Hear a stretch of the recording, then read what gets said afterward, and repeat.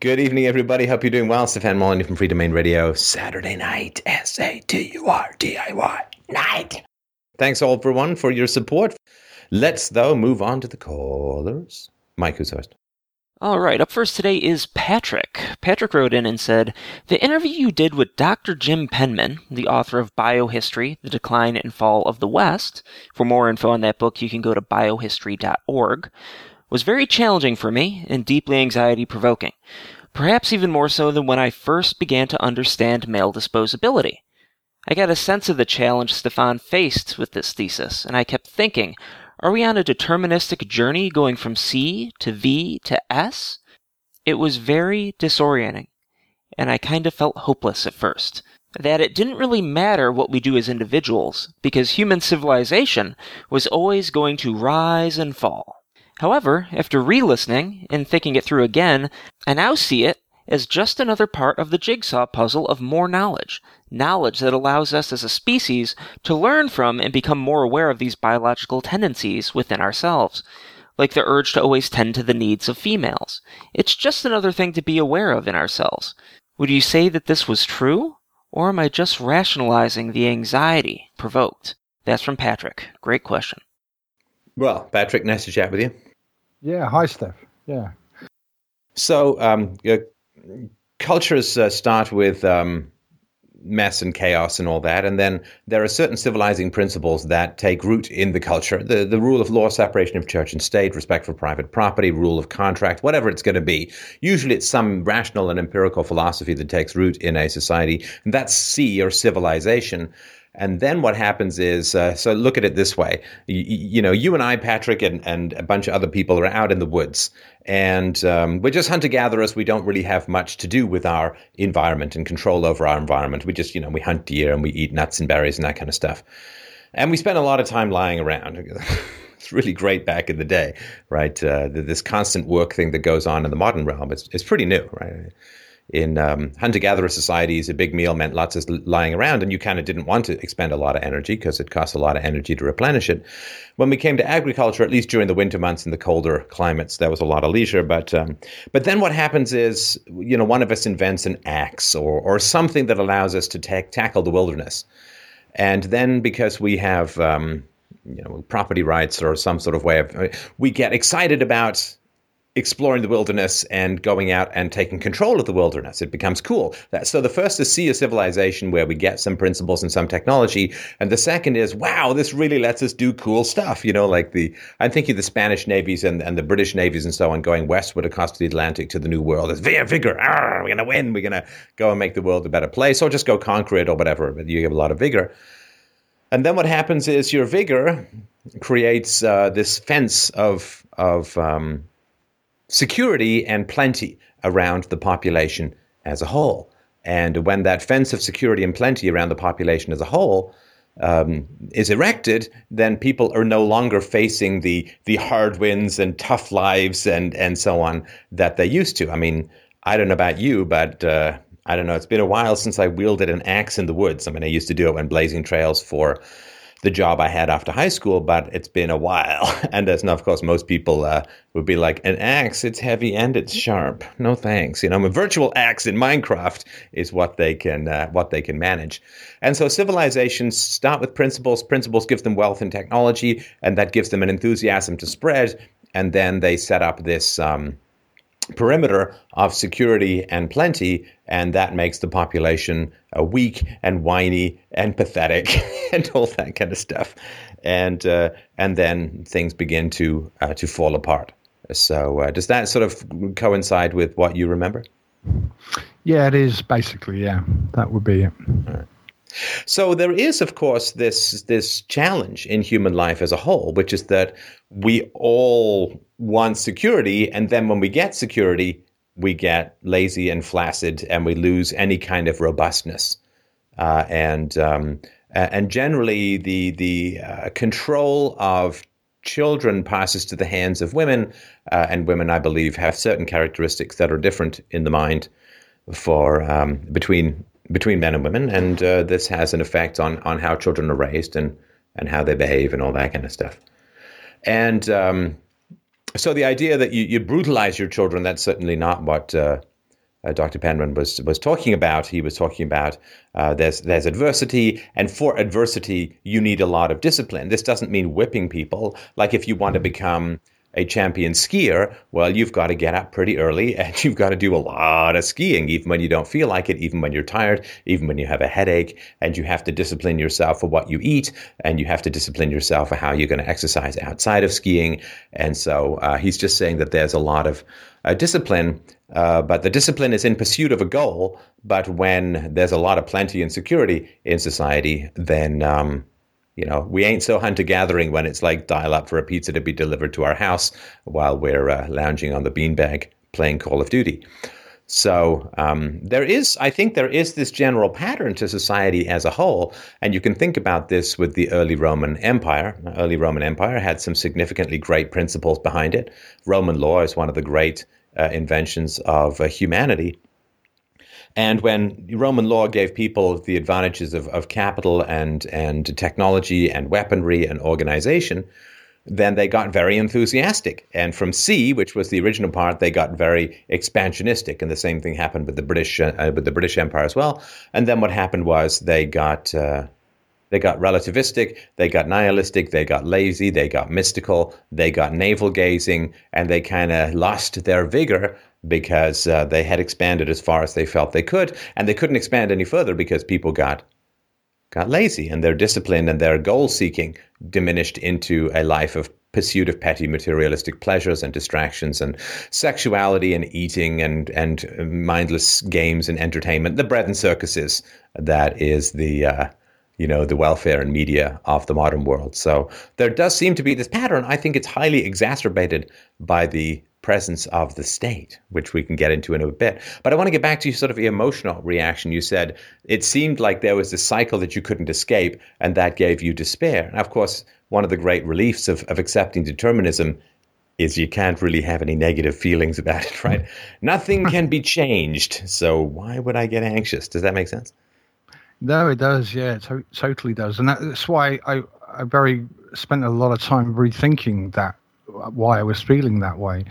And why I came to the position which I think I ended that question on, which was really that this was just a sort of biological markers, perhaps, that we should be conscious of and aware of, and they don't lead to despair like I initially felt. I think that's just. I think my initial experience of that was just coming from a position of ignorance. Like I'm learning something new, and suddenly I get enlightened about something. So, yeah, it's just. I think that was the way that I probably felt or experienced that particular situation, if that makes sense. Right. So, without the state, I think that the cycle gets broken. Because if you look at the common disasters throughout human history, the falls of empires, they all involve state programs, at least to my knowledge. And those state programs are rendered even worse by suffrage, by democracy, by voting rights. And so what happens is that women, this is not just talking about women, we'll talk about men in a sec. And we've got the proof in this in a variety of presentations throughout the channel. But women get the right to vote, and some women have made good decisions about who to marry, and some women have made bad decisions about who to marry. And the women who've made bad decisions about who to marry want a government backup to their problems. Some women have parents who are healthy, and some women have parents who are unhealthy and needy. And so if you're a woman and your mom and dad have Alzheimer's and you're married to a drunk, I mean, you're toast, right? You can't possibly have enough resources, especially if you have kids as well, right? And so the women who've made bad decisions want the government to backstop the bad decisions that they've made with regards to reproduction and so on. And a woman who's married to a gambler, a gambling addict who blows all of her retirement money, is a big fan of government-provided welfare.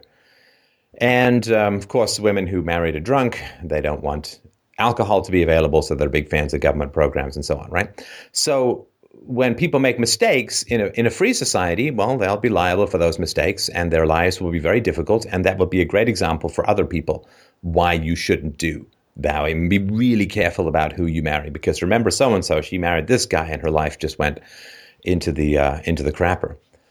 And those bad decisions will be there. They'll hopefully diminish over time, and where people make good decisions, they don't need the government to solve their problems. I mean, you don't actually need health insurance if people really, really like you, right? I mean, it's a good idea to buy health insurance in a free society, but you don't need it if you're genuinely loved by a wide variety of people, because they'll jump in and they'll help you with whatever it is, whatever issues that you have. Like you only need to hire people to help you move if you don't have friends with strong backs, right? I mean, that's sort of the deal. So in a free society, there'll be, of course, no giant government that you can have a temper tantrum in front of and get them to give you resources. You can try having temper tantrums with people in your life, but that doesn't tend to work as well. They still have the choice about whether to support you or not. And so in a free society, this cycle is going to be much more stable. It will happen at individual areas. It may happen, in certain business fields. It can happen, right? I mean, the fax machine, it's the best thing. Oh, we got email? Oh, man. Bummer. That's it for the fax machine, unless you need signatures. So that aspect of things, without the government, things will be a lot better. This cycle is really exacerbated by the state, right? So in the RK paradigm, the Ks carve out this civilization. You can go to Gene Wars for more of the background on this if you haven't already. But the K-selected animals go out and carve out K-selected people go out and carve out a civilization, which then creates protection and excess resources, which with the government allows the R-selected people to vote away the K-selected wealth through the government. And then the R-selected people breed like crazy, and you can buy power by creating fiat currency, feeding the Rs without provoking the resource limitation panics of the Ks, and then the Rs breed like crazy and just vote suicidal consumption policies upon the government and want everything for everyone. And, the K-selected Margaret Thatcher said, of course, the problem with socialism is eventually you run out of other people's money. And that's a very K-selected thing to say. The R-selected are like cheesecake, cheesecake, cheesecake, sex, sex, cheesecake, nap, welfare, cheesecake, nap. But that's all they really do. And in a free society, voluntarism is K. Voluntarism is K-selected. Whereas in a status society, welfare is very R-selected. Voluntarism is you must provide value in order to have people interact with you. You must provide value in order to have people interact with you.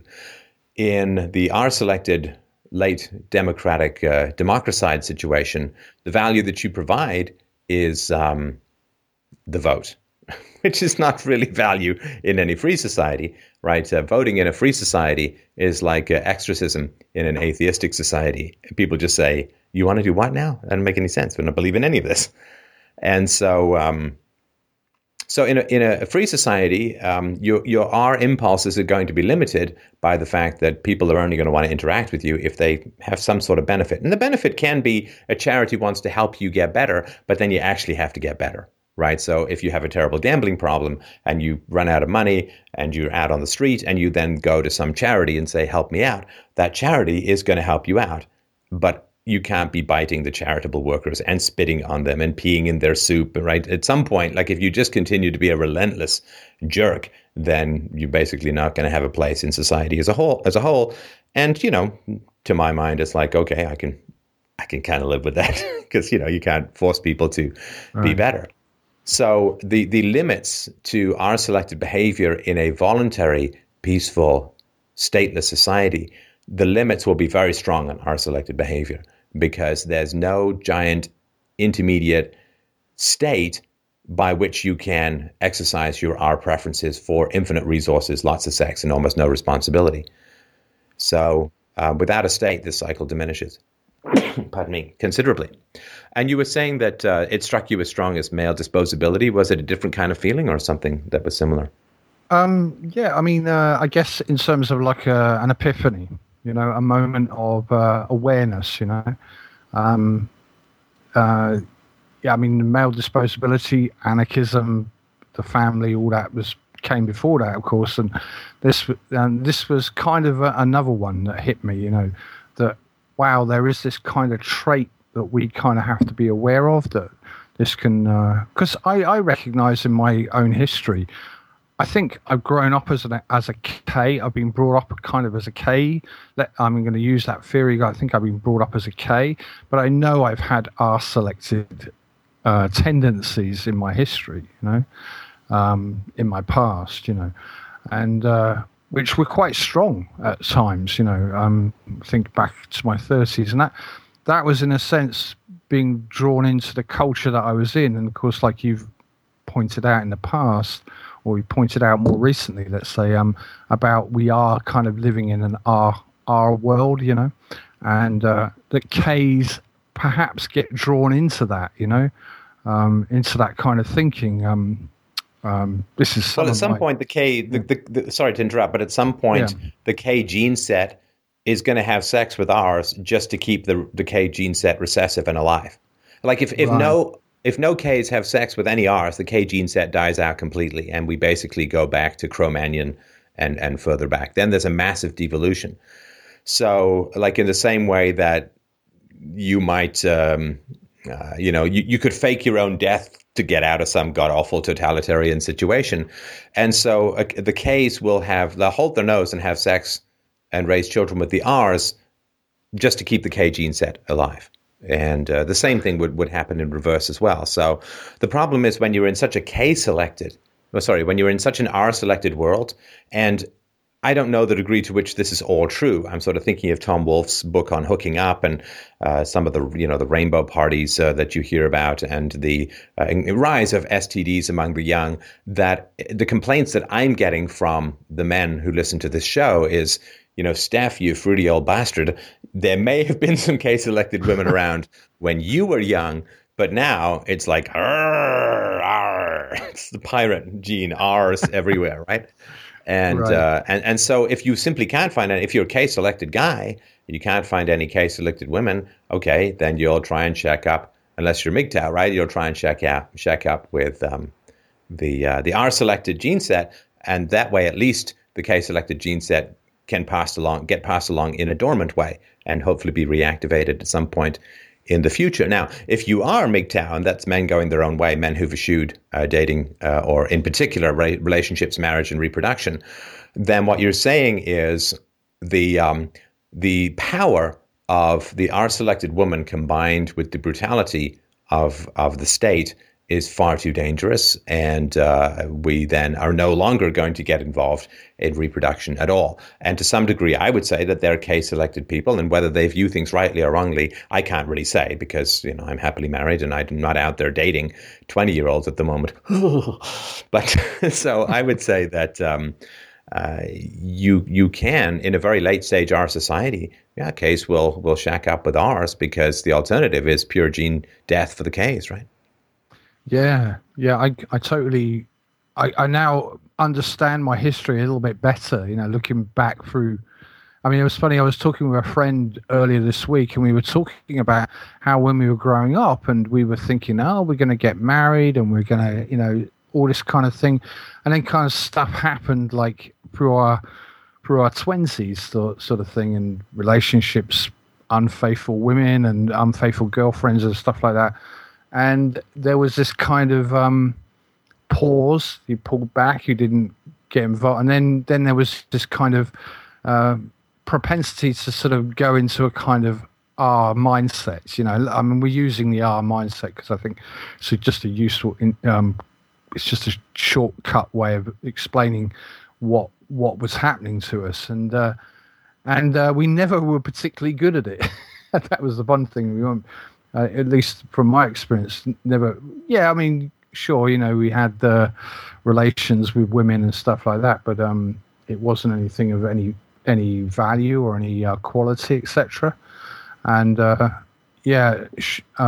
it was just a reaction to having had a mindset beforehand, but experiencing a situation where where women, perhaps the women we were interacting with are, or certainly,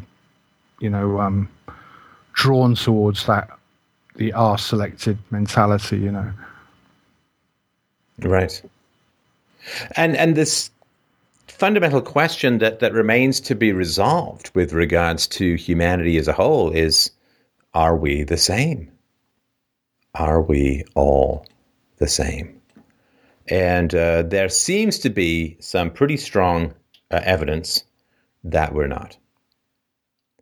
Whether it's you look at ethnicity, whether you look at R versus K, you look at men versus women and so on. This idea that there's just this common humanity, that's very R selected, right? A rabbit is a rabbit is a rabbit because quality doesn't really matter. And the question of are we the same is the most fundamental question that needs to be asked and answered in the world. Unfortunately, of course, there's been this massive prohibition against pursuing this question. Are we the same? Is brain volume different? Are brain folds different? Is brain size different? Is IQ different? Is emotional propensity different? Is particular genetic sets, are they different? And are they, in fact, in opposition at times? And I think that when you're dealing with a particular localized gene set, like a bunch of people who grew up around the Euphrates River, then I think you can say, well, yeah, okay, they're pretty much the same. They may change over hundreds or thousands of years as evolution or devolution occurs, but yeah, they're pretty much the same. And that doesn't mean there's not big changes in ability, but they're not fundamentally in opposition. Somebody on your team who's a really good player is great. Somebody on the other team who's opposed to you, who's got a really good player, well, that's a gene set not in your favor. And so this question of, are all human tribes the same? That is a fundamental question that, given that there's multiculturalism and that there's voting and we live in this democracy, it's a very fundamental question. And it's to do with everything that you could conceive of. So women don't fare quite as well in a free market as men do. Why is that? Women are significantly underrepresented in the sciences, at the top tier of the sciences. And in fact, in the first half of the last century, they were better represented in the sciences than they are now. Why is that? Asians do really well, particularly East Asians, the Chinese and the Japanese. They do really well pretty much everywhere they go. And Hispanics don't, and blacks don't. And whites, kind of in the middle. And all of these questions are very, very significant. What is the cause of the disparity between ethnicities and gender? Is it culture? Is it sexism? Is it racism? Is it genetics? Of course, we can't say yes or no to any one of these in particular. I mean, although on the left, it's all racism and sexism from white people.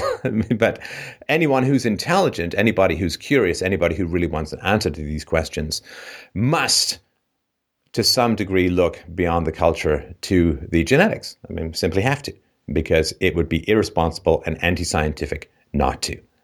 If you're looking at vastly different outcomes between subspecies, you would look at genetic factors. So this fundamental question of R versus K, in England, there were gray squirrels and there were red squirrels, and the gray squirrels wiped out the red squirrels. Now, partly it was because they were better at certain kinds of foraging, but they also carried with them a parasite that was fine for them, but very bad for the red squirrels. And when I was a kid, it's like at the beginning, you'd see more red squirrels. And then later on, when I was a kid, before I left England, you almost never saw a red squirrel. And it is a fundamental fact in biology that two subspecies tend not to inhabit the same area at the same time for very long. The primary enemy of the red squirrel is the gray squirrel, because the gray squirrel will displace it. The gray squirrel is more dangerous to the red squirrel than the fox or the wolf or the owl. And by this, I certainly don't mean opposition between ethnicities whatsoever. But what I mean is that in a free society, we could go everywhere and do anything we want, and it wouldn't really matter. But in a government society, which constantly initiates the use of force in an attempt to even out and to smooth out and to create an equality of outcome between ethnicities and between cultures and between genders and so on, it is a fundamentally essential question to ask: are we all the same? And the degree to which we're different, is it different like we're complementary? Like you don't want everyone in the orchestra playing the same instrument, otherwise you get one very loud instrument. Are we different in terms of complementary, or are we difficult in terms of opposition? In other words, is there someone trying to play violin and someone else is trying to operate a power saw, which, to some people who don't like violin might sound kind of the same. But are we different to the point where there are opposites? And in a state of freedom, it's not a problem. But in a state where the state, it becomes a big problem, because if the initiation of force is used to solve the unsolvable, then it will never stop. And it will continue to escalate until fascism and totalitarianism. So, a very brief example is if you look at very fast runners, well, you will see a lot of black guys, right? And there's biological reasons for this that I won't bore you with right now, but there's a lot of black guys in the very fast running group, and there are not a lot of black guys in the swimming group, in the fast swimming group. And you could say, well, you see, it's because blacks running is free, but swimming, you need a swimming, blah, blah, blah, right? But nonetheless, it's not like all blacks are poor, right? And there are specific answers as to why. Black bones tend to be heavier. Chest cavity is not quite as wide. And so you don't see a lot of blacks in swimming, and you don't see a lot of Asians in running. Now, if this was considered to be rank racism, and money was going to be forced around the planet, and people were going to get threatened with jail and lawsuits and cutting their funding, and in order to equalize all of these numbers, to get more Asians on the running team and to get more blacks on the swimming team, if that initiation of the use of force was attempting to fight something where there were biological trends that can't be solved and are not the fault of any particular taxpayer, well, then we have a problem. In other words, if the plan is to solve the unsolvable, well, that of course is the ultimate government plan, right? To solve the unsolvable, then government power will escalate because the problem cannot be solved. At least it cannot be solved by government power. And so your question of what is the cycle, how we do it, the cycle is exacerbated by the state, but it's fundamentally driven by the fact that we have significant indications that people are not all the same. And this doesn't mean that they're necessarily in opposition to each other. However, when the not sameness of different groups of people ends up being combined with a belief in perfect biological egalitarianism and the power of the state, then we end up with a complete disaster. And I've used this analogy before, but, how many Chinese guys are in the NBA? Well, there's a couple, and some of them are fantastic players. But if it's perceived that Chinese people are just as great at basketball as, say, blacks or whites or whoever is taller, if it's perceived that they're just as good, then the only reason you wouldn't have more Chinese people in basketball is because of anti-Chinese bigotry. And then you'd go on these endless campaigns of re-education and cultural sensitization, and you'd pass laws and you'd force funding and you'd fire people who didn't have sufficient representation. And it would turn into this game of cat and mouse because you were trying to use propaganda and coercion to solve a problem which is nobody's fault, which is that Chinese people are kind of short on average and therefore not going to be as good at basketball as other people. It's just one of many reasons. And so this question, and that's just ethnicities in R versus K, well, they can't coexist particularly well. I think that at the extremes, they're complementary. My sort of ideal is a largely K society where there's some R's around to question things and shake things up, which I think is also great. I think pure K societies kind of photocopy, too tradition-based, too set in their ways, and you end up with 3,000 years of Chinese rule where you start at one day and you go 3,000 years forward and it's still kind of the same day. So, but too many R's just go kind of haywire. To me, K is the body and R is the evolution. Now, you don't want a body where 80% of the genes are mutating every single time, right? I mean, you're just going to end up with Pizza the Hut, just some kind of blob-like monstrosity that won't survive 10 minutes. And so you K is the body and R is the mutation. And right now we have much more mutation than body, which is why things aren't working out well. If you have a body without mutations, well, everything mutates, of course. But I mean, if you have a body without mutation, you don't get evolution. If you have only mutation without body, you end up with a long-running HBO series about running around trying to save things from zombies or something. So I hope that makes some sense. Once we answer these questions about biological compatibilities and biological sources and biological realities, and we don't have a state, I think this stuff is going to be just fine. But right now, we are really in a terrible, terrible cycle driven fundamentally by the communist knowledge that we are different, which is then generally hid from the general population. Of course, we also have the hangover of the soul, right? I mean, the hangover of the soul, which was that, of course, the Christian missionaries went all over the world to all of these different groups and said, well, we're all in God's image, we're all the same. So we have this idea of the soul, which is that the essence of humanity is common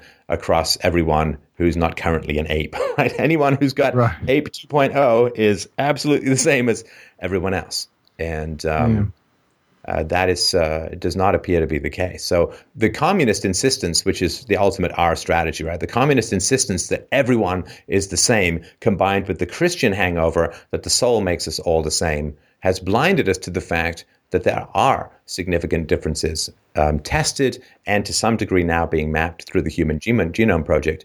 There are significant differences. And if to take another extreme example, if everybody thought that Chihuahuas were as great at guarding things as as great at rounding up sheep as sheepdogs are, right? And everyone said, well, I don't understand why there are no Chihuahuas at the sheepdog jobs. Well, anti-Chihuahua sentiment would be huge, right? And you'd get all these programs. We're going to get more Chihuahuas who are guarding sheep, and you just end up this bottomless hole driven on absolute ignorance of the very nature. Right. Now, we know the vast differences in dogs. I mean, all the way from the tiniest dog used to sell Mexican food up to these giant Great Danes. I remember when I was 8 years old, I was visiting, my mom and I were visiting a friend of hers, and I was playing in the woods, and this, what seemed to me, giant gray horse with giant slavering, dripping teeth came up and basically had me pinned up against a tree, not physically, but it was standing in front of me, and every time I moved, it would growl. And I thought, well, that's about it for me, because I think it'd rip out my throat as soon as I could pick my nose. And I just stuck up against this tree, and every time I moved, this thing would growl at me, and eventually it just wandered off, and I sort of snuck my way back to the house we were staying in. But if that had been a Chihuahua, it would have been, oh, look, a little Chihuahua. Like, it wouldn't have been like I would have been looking down, not up, which is quite a bit of difference. Now, the variation in the genes between dogs is only twice that of the variation in genes between humans. And look at the variety in dogs. And so the fact that there'd be no variety in humans is inconceivable. And we all know that there's external variety in humans, but the idea that this variety in humans would reach nothing to do with what the free market evaluates, which is fundamentally cognitive capacity, it just makes no sense. I mean, the idea that human beings would evolve for 50 to 100,000 years plus in widely different environments, like all the way from the Arctic to the equator, and that this would have no effect on brain development or brain evolution is completely insane. A brain is our most expensive organ. It is, and the idea that evolution would operate on everything in the human body except the most expensive organ is so anti-scientific, I wouldn't even know where to start. So I think fundamentally once, and this is just because it is considered heresy to talk about genetic differences among human populations, it's just like Copernicus or Galileo or Kepler or Brahe during a time of theology, right? We have this theology called our selected human egalitarianism is the religion. And just as those who talked about the heliocentric model of the solar system, sun-centered model of the solar system, were heretical to the perceived religion of the time, there is a religion of radical egalitarianism, and those who are chipping away at the edges of it are considered immoral and heretical, which just shows that those on the left are the new Jesuits. They are the new church, and anything which goes against received dogma is damned as evil, and you try and get people fired, and you slander them, and you just wage war against them, and so on. Well, this happens every time there's progress in human thought. There's this giant reactionary backlash and so on. And again, I'm agnostic as to the final answers to all of this, but what I am most suspicious of is the degree to which people are not allowed to even explore the subject. Sorry, go ahead. I hadn't realized that's an interesting point. I hadn't thought of the idea that like being accused of being racist and stuff or sexist or whatever would be perhaps some of the anxiety that I experienced about thinking about RK or S and C, etc. Dr. Penman's thesis. But that kind of makes a lot of sense because it is anxiety provoking to be accused of these taboos that we have in the world today, like the racism slur and the sexism slur, etc. So that makes a lot of sense. I hadn't thought about that before. A good point. Yeah, where there is a perceived wisdom that is providing people a huge amount of power, right, then anybody who challenges that perceived wisdom challenges that power. And think of the amount of power that the government has attempting to equalize outcomes for everyone. Now, that is only valid, it's only considered a valid policy if everyone is equal and all disparities are the result of immoral prejudice. Then the government is fighting the good fight and doing the right thing, and everyone who is even willing to explore and whether it's genes or environment, it doesn't particularly matter at the moment, right?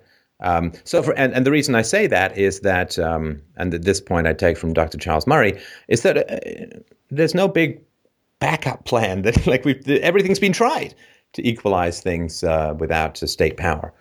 And let's say that somebody is not genetically short, they just didn't get enough food when they were growing up. Well, they're still short, and more food now isn't going to change them. Isn't going to make them taller, make them wider, but it's not going to make them taller. And so this idea that everyone's equal and therefore all inequalities must be fixed by government power provides people a huge amount of authority, moral authority and power over other people's resources. There is a sin called bigotry, which is supposed to be solved by the power of the state, in the same way that there's a sin called evil or disobedience that you inherit from Adam and Eve through original sin that is supposed to be solved by the power of religion. And if the reason why there are different outcomes is that ethnicities or groups or people are different, then there's no possibility of solving it without massive injustice. And even then, you won't solve it. And to some degree, you make it worse, right?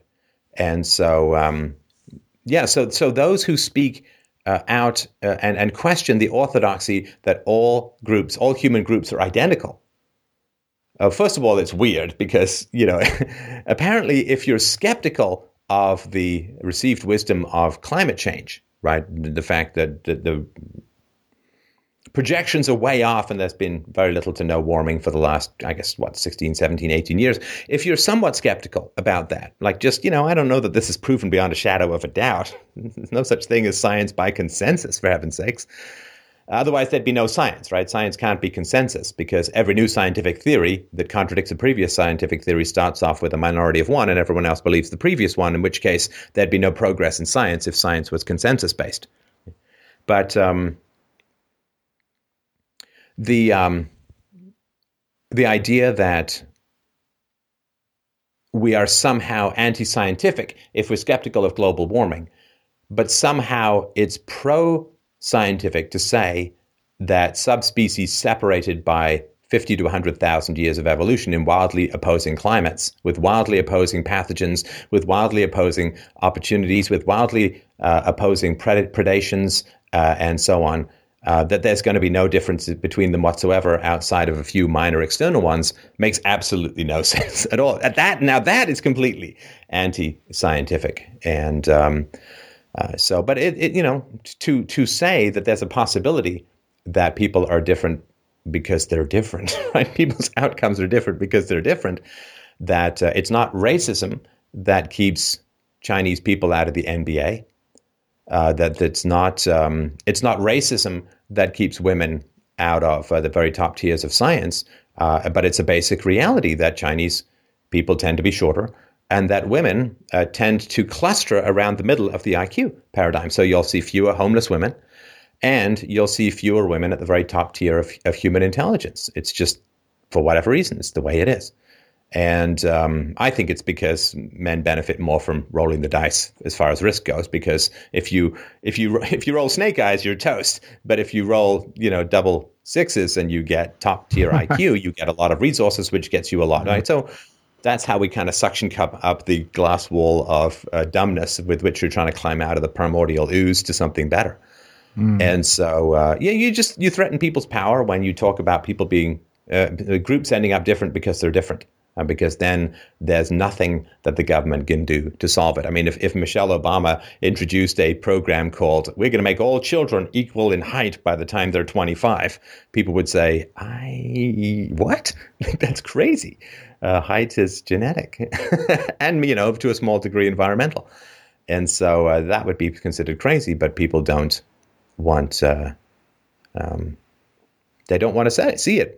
Because it also breaks people's heart, right, to think that there may be certain groups with certain differences, but it is necessary. Because the other thing, too, is that if groups are different, then different outcomes are inevitable.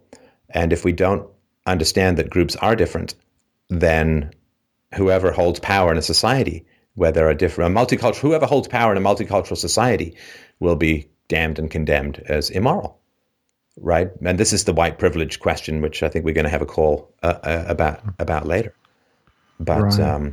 That is, it is basic self-defense to explore whether people are fundamentally different. Right? Do groups have different IQs? Do groups have different levels of let me finish. Do groups have different IQs? Do groups have different levels of adrenaline? Do groups have different levels of energy and motivation and so on?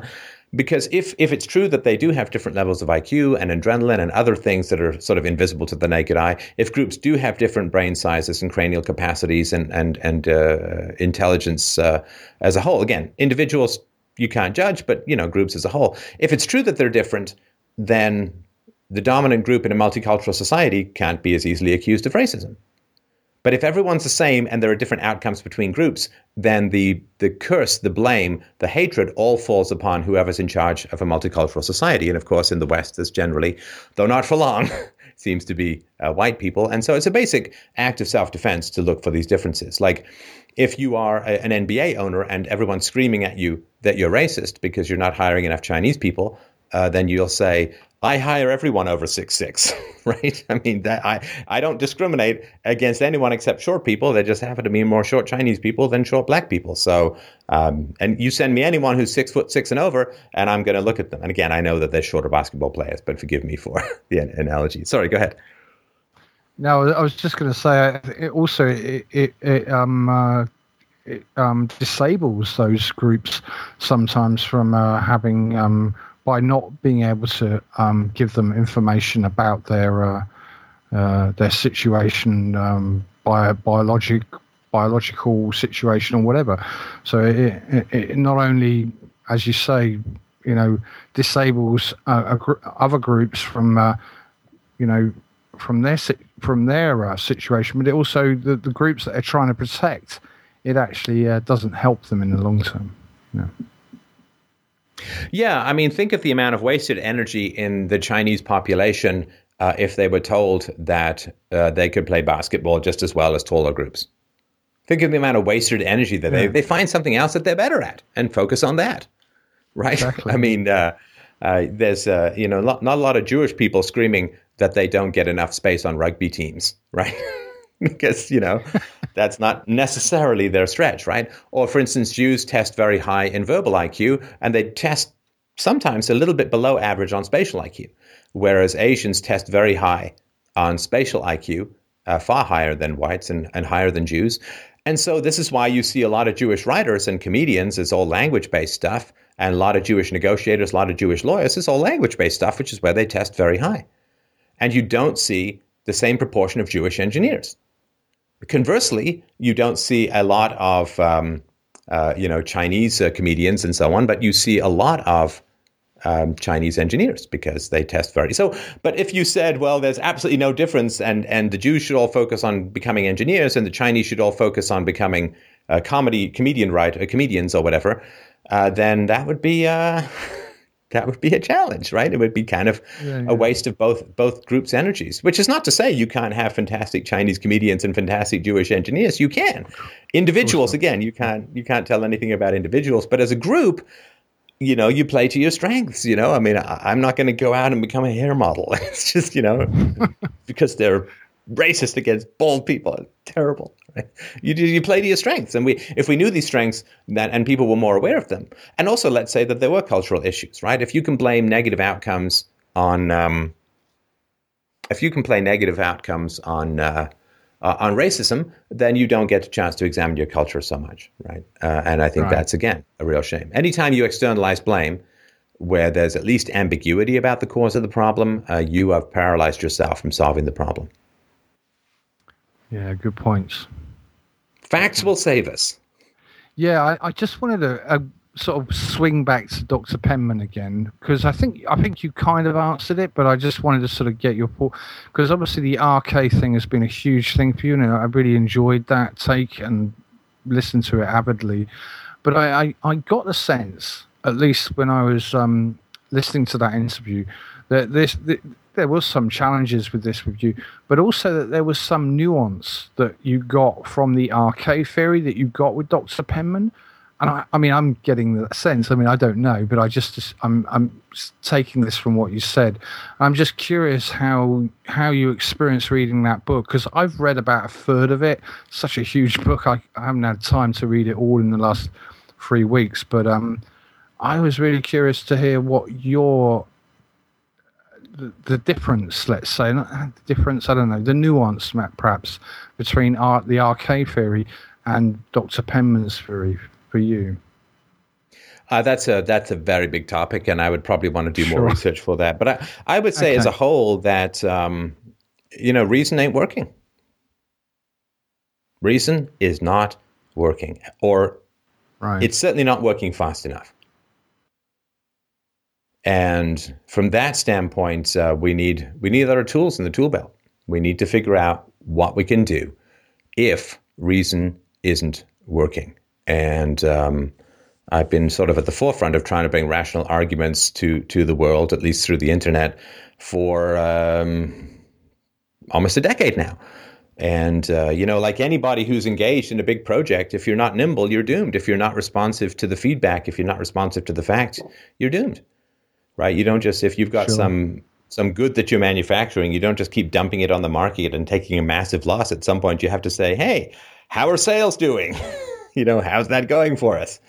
And, one of the reasons why I'm open, well, first of all, it's facts and it's science and it's, I love that stuff. I just think that the discipline of science is just glorious. And I'm also, of course, very interested in that which society disapproves of, almost by definition. It's going to be something worth looking into. But the basic issue that we need to understand is that reason and evidence isn't going to do it. Look, I think I produce some great arguments. I think I do it in as about an engaging a way as you can possibly do it. I try to be as entertaining and spontaneous and enjoyable and challenging and positive as possible.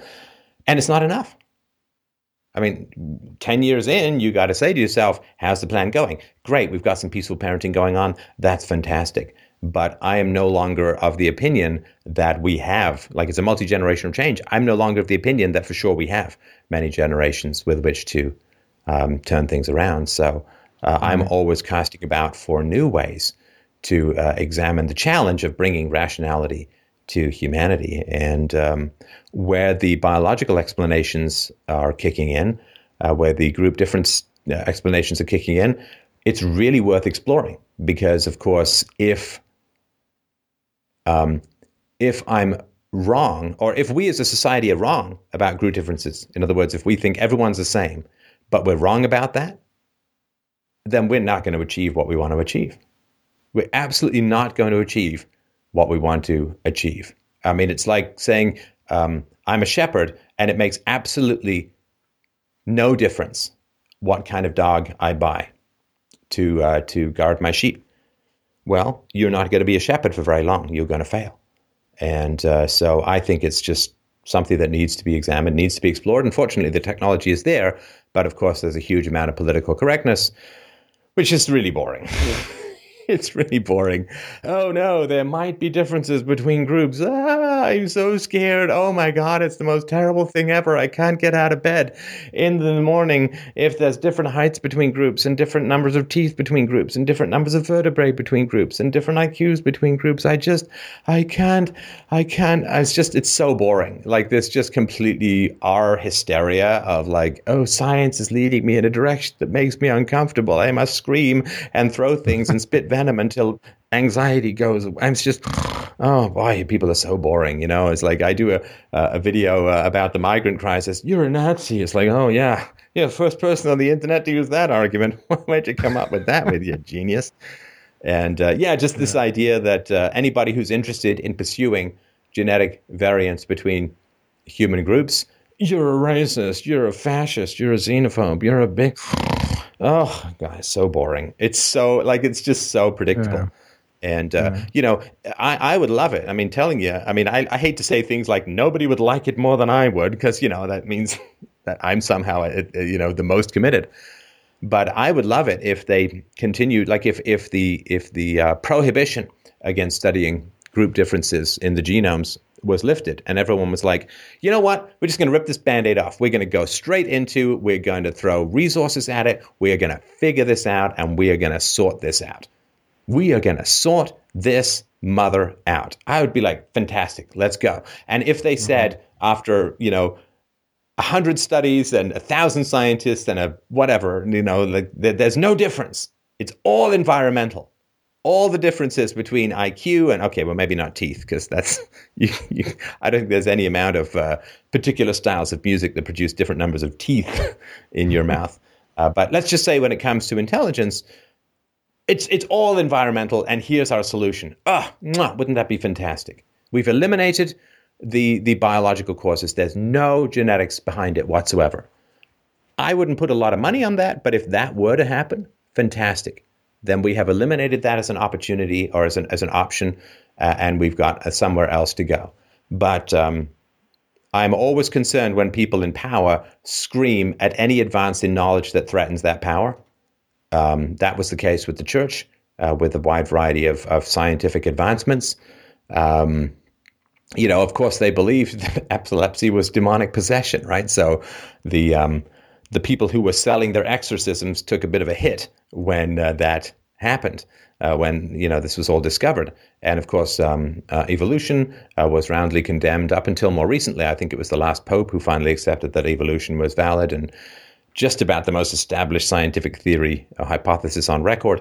And but anytime that there's an advance in knowledge which threatens the existing power structures, they're going to rail against it and call anyone who wants to pursue that knowledge evil. But that's kind of how you're on the right path. So anyway, I hope that helps. I'm going to move on to the next caller, but great question. How was it for you? I know I did most of the talking. I hope that was not too intrusive. No, it was very good. No, I was hoping to pick your brains about it, and it's a fascinating topic for me. I'm finding it very interesting. I completely agree with you about the idea that this is a taboo topic, right? Which makes it all the more fascinating, and interesting and intriguing, and it makes a lot of sense. So thanks, Steph, very much. Yeah, there's no negative judgments or views of any group can be inferred from the pursuit of the truth. No bigotry against anyone can ever be assumed from the pursuit of the truth, because bigotry is a rejection of the truth. And in fact, the only bigotry that is shown in the area of genetic differences between human groups, the only bigotry is shown by those who resist its exploration and understanding, because that is setting yourself against reason and evidence, and that's the very definition of bigotry. Thank you, ma'am. All right. Good night. All right. Well, up second is Ingrid. And Ingrid wrote in her question, it says, for years I lived as a chameleon, avoiding conflict and mirroring others. This conduct weakened my communication, affecting my relationships and made me feel insecure. How can I engage in effective communication and cope with the fear of rejection? And that's from Ingrid. All right. Hi, Stefan. Hi, nice to chat with you, Ingrid. How are you doing tonight? I am really excited, and thanks so much for taking my call. All right. Oh, actually, I didn't even know. I don't mean to impose night on you if if you're in our Singapore listenership, but it doesn't hugely matter. So, what do you think is the cause of this, as you say, chameleon-like nature? And is it basically you just like to please other people, and you don't? Like, does it make you anxious or uncomfortable if you can contemplate doing things which don't please people or might not be convenient for them? I think, Stefan, I will give you a little bit of background. So, for example, I grew up in a mainstream Catholic family. And lately, I've been exploring that this chameleon phase, which is basically insecurity, is coming from a pattern that I am repeating of my mom. So, for example, we would be, these, or seen as these kind women that, yes, are basically accommodating to others' needs.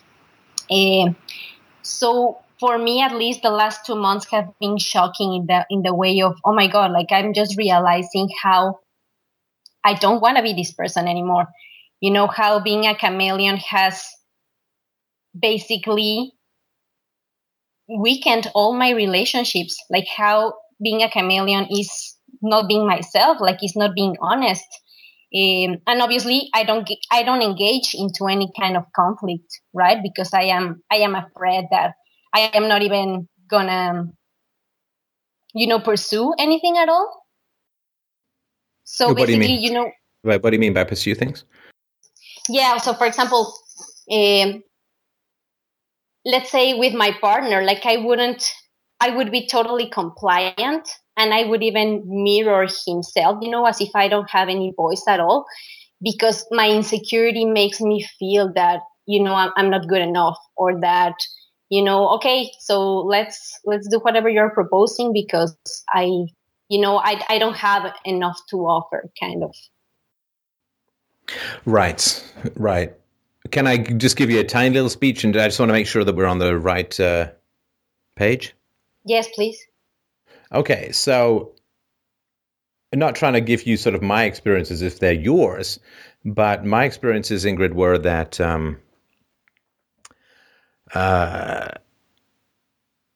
I thought I had friends, but it turns out I just had people I was convenient for.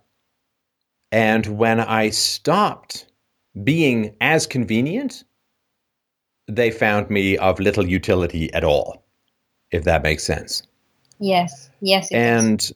That was a huge challenge. Now, of course, I had kind of trained them, and I'd invited them in my life to, I don't want to say exploit me exactly, but it's not far off from that.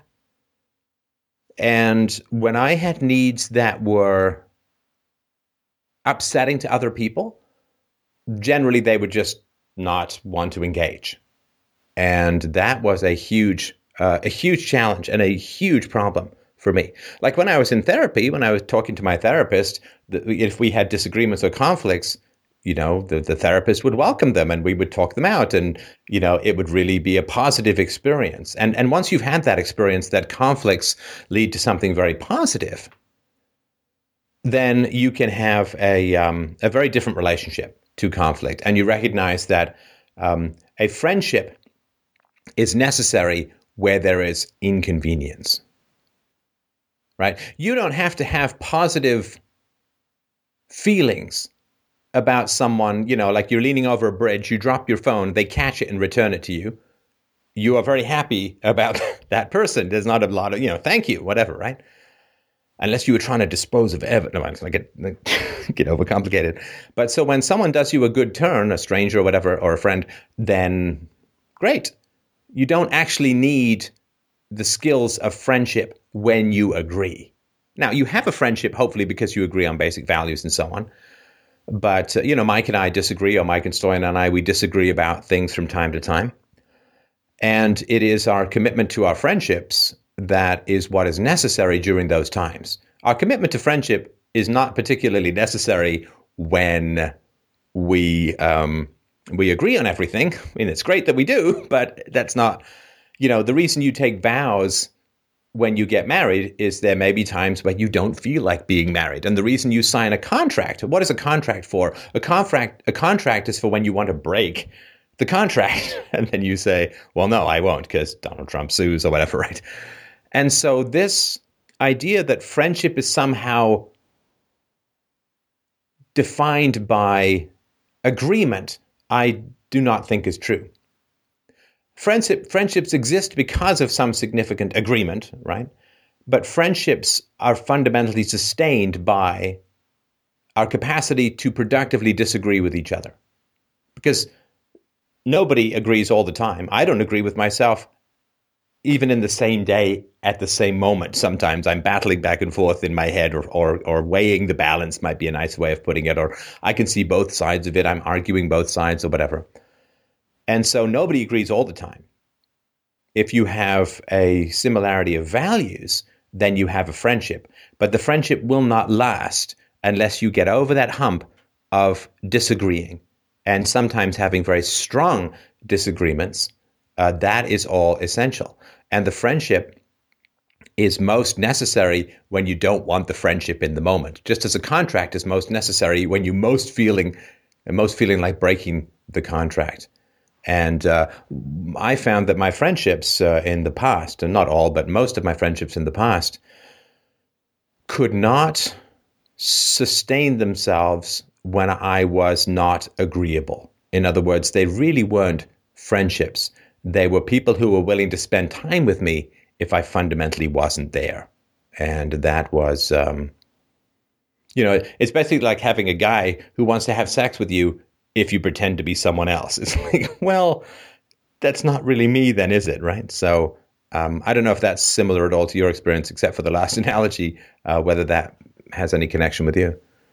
No, yeah, it totally relates. For example, this thing that you mentioned about, friendships that when you stop being convenient, they kind of disappear. That's true. Like I am definitely facing that right now that I'm working in being honest and actually, not caring about what other people wants to listen, but actually being myself and just saying what I believe and doing what I believe.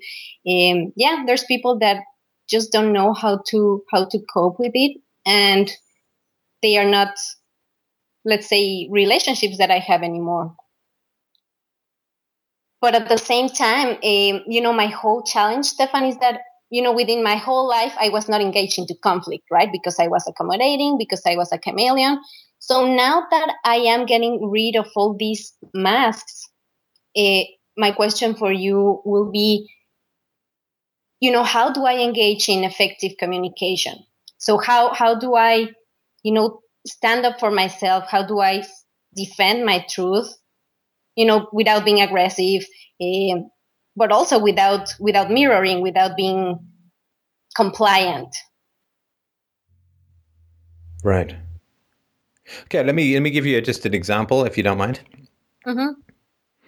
And I recommend this for everyone. It's not always easy, but I recommend it. So I had a friend for 30 years. Around 30 years. And we moved a little further away. I had a car. He didn't have a car. So every time I wanted to see him, I had to drive for like an hour or an hour and a half to see him. And okay, I'm like, okay, I'll do it, but it's kind of a drag, right? Now, he never said, I'll take the subway as far as I can, and then I'll take a cab from there, right? It was always like, let's get together. I'll meet you down the street from where I am. It's like, okay, so it's a short walk for you, and it's an hour and a half drive for me. And he didn't have a driver's license even, right? And obviously no intention of getting a car. Then he got a car for free. Oh, man. A free car. I don't know. He tripped over Oprah or something and something sprung out of her pocket, right? But he got a free car. And he got some money. It doesn't really matter what the details are, right? But he got a free car, got some money. And I was like, hey, now you can get your driver's license. And he's like, I don't know. Then I have got to get insurance and, I got to pay for gas. There may be some maintenance over time. I don't know if it's worth it to me. Right? Now, I don't want to sound like this was the whole relationship because, when you know someone for 30 years, they're not the same person at the end as they were at the beginning, right? Habits, they start as cobwebs, they end up as chains, right? And he had a habit not so much of living for other people, but, kind of pursuing his own thing. And it wasn't that huge a deal back in the day, but it kind of crept up and crept up and crept up. And this wasn't the only thing, but this was just something that kind of crystallized in my brain.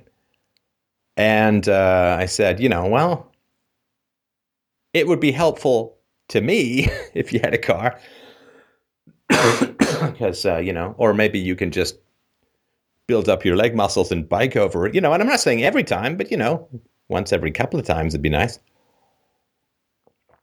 And this, of course, became more complicated after a baby. And it's one thing to say, I'll drive for an hour and a half. It's quite another thing to say, I and my 3-day-old daughter will drive for an hour. It's not as easy, right? And it just became kind of annoying. And I thought, well, either he doesn't know that I have to do all this driving, even though I've said, it's a drag to drive out here every time. Either he basically doesn't understand that I have to do all this driving and I'm just this guy who appears. Or he does know and he doesn't care. Or he does know, he cares, but he's hoping that things will just continue to be convenient to him, even though they're growing increasingly inconvenient to me, right? Because, I've got to pay for my insurance. I got to pay for the gas. I got to pay for the wear and tear on the car. I've got to spend all this time driving. And anyway, long story short, I just didn't call him. I was busy, and I just, new parents and all that. I just didn't call him. And I wasn't sort of playing any games. I wasn't like, well, then now it's his turn. It wasn't anything like that. I was just kind of curious. And, a week went by, a couple of weeks went by, a month went by, a couple of months went by. I'm absorbed with being a new parent and building this show and all that. And I just realized one day, I'm like, wow, I haven't heard from this guy in 6 months because I'm not calling and I'm not driving over. And then at one point, so about 8 or 9 months afterwards, he left a message because, we would often hang out around Christmas and, get presents for us and other people and all that, and sort of a ritual. And he's like, I'm going to be in town. I'm going to be downtown for Christmas, we can. And I was like, there was no acknowledgement that we hadn't spoken in so long. And that level of invite yourself into other people's antechamber of unreality was like, so I have to now call back and pretend that nothing happened, or I have to be the one who said, well, we haven't talked in 8 or 9 months and what's going on and blah, blah, blah. And I was like, it just, I remember this book where the guy was describing a priest who lost his faith, and there was a tile with a little bit of water running down, and the stick insect is climbing up, and then whoosh, just washes away all at once. That was his faith. And I was looking at the phone. I'm thinking, well, I can call this guy, and I can get into this big thing where I try and bring all this reality to whatever, right? Or I can just pretend that nothing happened, which is weird, right? And I was like, ugh. And it just, bing, it broke. And I was just talking to a friend of mine the other day about, and I haven't seen this guy in years and years now, and never heard from him again. And, we always see these scenes in the movies and sitcoms back in the day, not so much after 9/11, but, the guy's running through the airport because the girl's about to leave on a plane. He's got to tell her he loves her. He's going to do anything. Oh, my God, does that not happen? I don't know. Maybe it happens to other people. It doesn't happen with me because everyone who's in my life now is here and would do that, but that's never going to happen because of the commitments. But I thought, what if this guy, drives up to my house, he's got his license, and he's like, man, I really thought about it. I really miss you. And, here's what. And you know what? That's never going to happen. Because the moment I wasn't putting lots of energy and resources into the relationship, well, what? Did his phone get super heavy? Was it somehow glued down? It's like, no, it just doesn't. Right. And so how do you negotiate? Well, you can't negotiate in that environment because it sort of feels like, okay, I have $5 to spend on a Maserati, Steph. How do I negotiate so I can get the Maserati? And the answer is you can't. Because no one's going to sell you a Maserati for $5, right? So when there is a inequality in the relationship, if you're not both as important to each other in general, then you can't negotiate. You can negotiate when you both have equivalent value to trade, right? I don't know how much a Maserati costs, like $200,000 or something.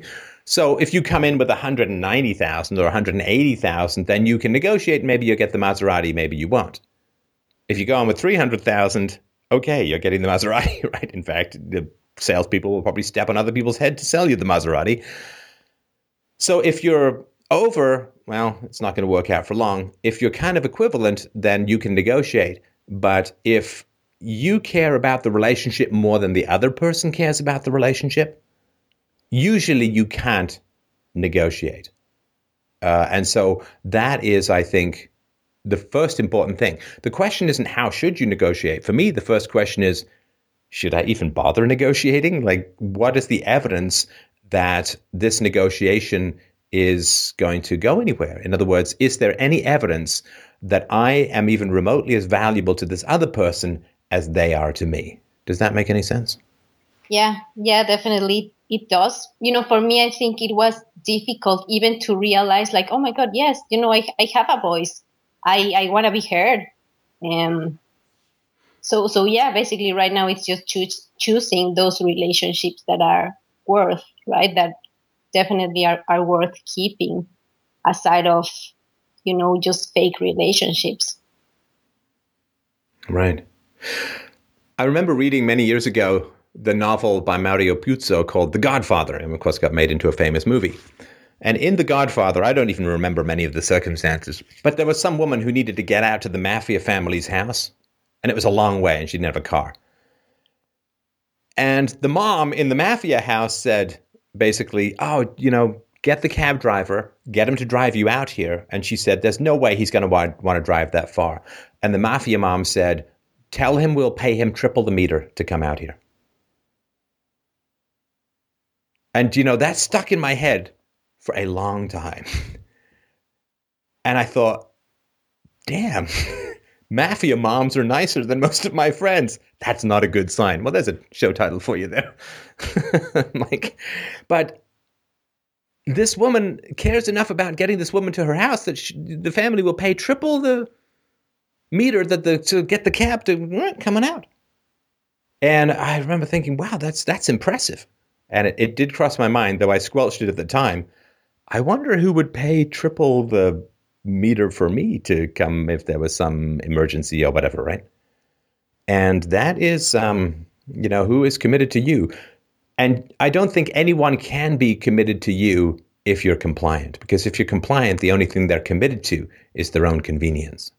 You have to show up and be there and be inconvenient, because all progress is inconvenient. Everything great in this world is ridiculously inconvenient.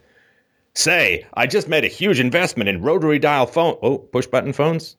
Okay, never mind. Switch that investment to phones with cords. Oh, what, cordless phones? Man, okay. Switch that investment to cordless phone. No, you know what? We're going into cable because cable is the future and What's this? Internet? What?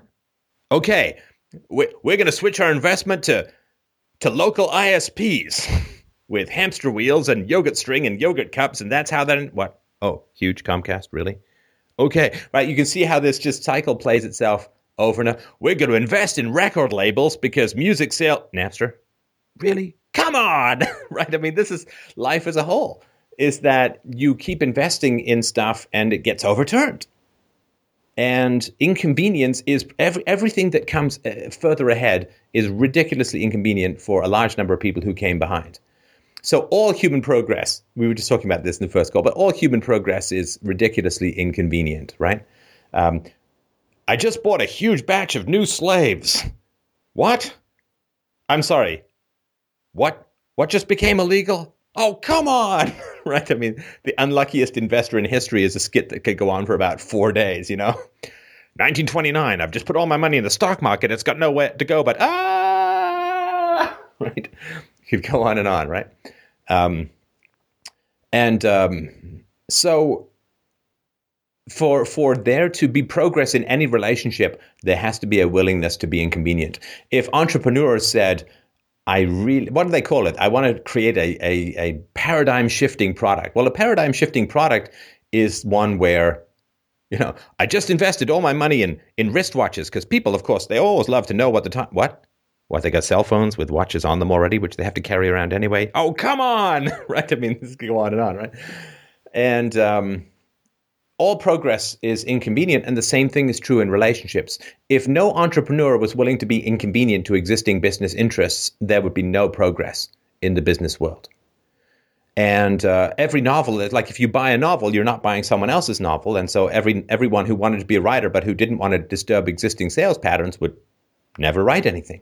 Same thing with movies and music and all that, right? So if you're not willing to be inconvenient, you can't actually have a relationship of any substance, and you certainly can't have a relationship that progresses. And if I sort of look back on the history of my relationships, not just the one I was talking about, but other ones that didn't work out in the long run, they really didn't progress. And the reason they didn't progress is deep down I knew that the moment I was inconvenient, I was no longer going to be around, and therefore I refused to be inconvenient, and therefore the relationships became like one of those mosquitoes where the amber flows over them and they just get stuck in the same position. Or like the guy who, in some movie, he comes, there's a story told of a guy who is climbing glaciers, and his father climbed the same glacier 30 years before and went missing, and he finds his father frozen in the glacier, and he's actually now older than his father was when his father died because his father got cryopreserved in the glacier ice, right? I mean, your relationships just get stuck. If you're not inconvenient, there's no progress, and eventually you'll either die or die of boredom.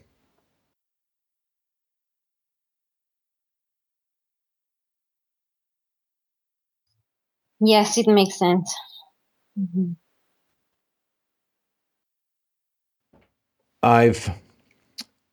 And it's often struck me that when you read the history of whatever creative endeavor was going on, there's so much conflict in those creative endeavors.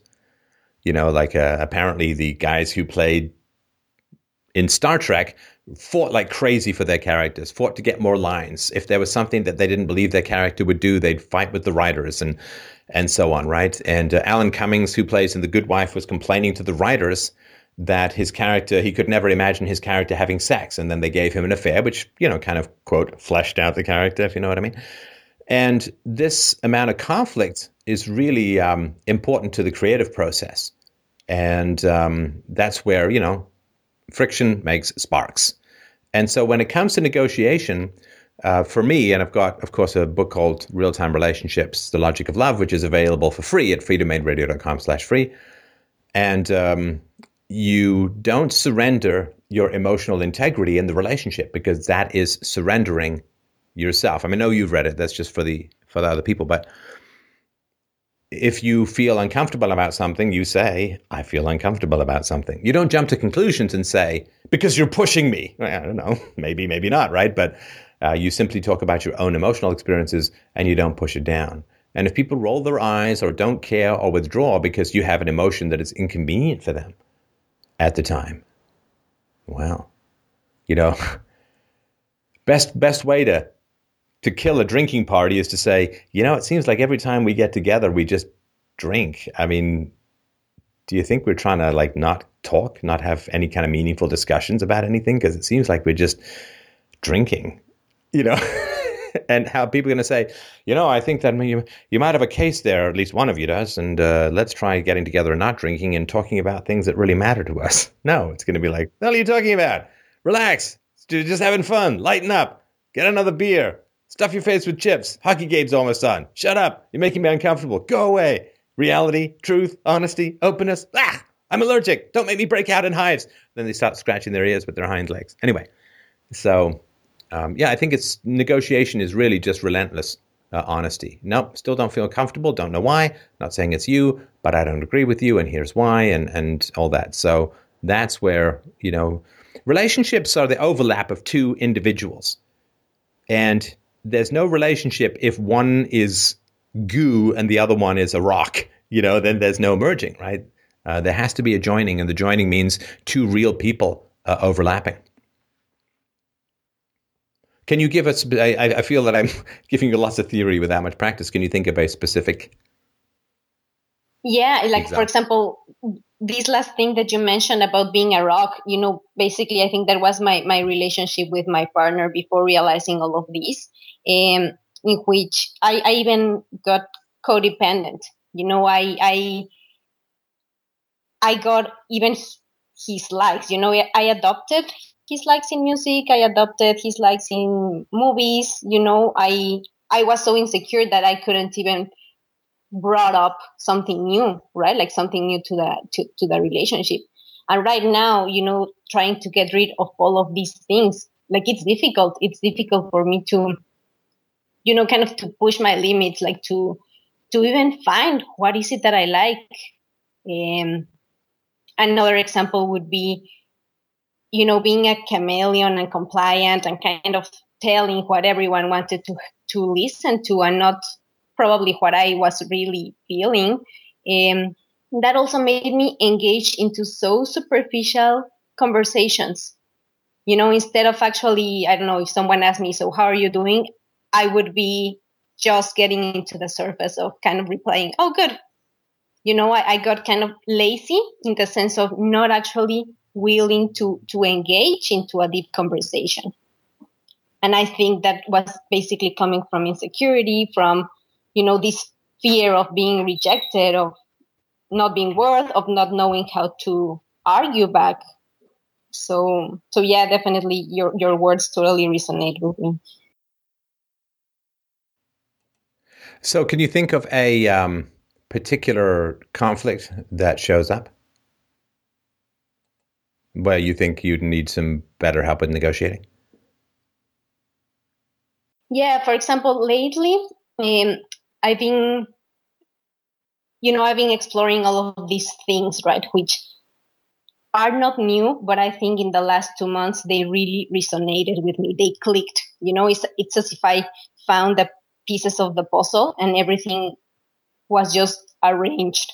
And you know, for me, was like I was first defensive. For example, if my partner would mention a specific situation in which, oh my God, you're being insecure or you're being insecure, I will be so defensive because it will hurt.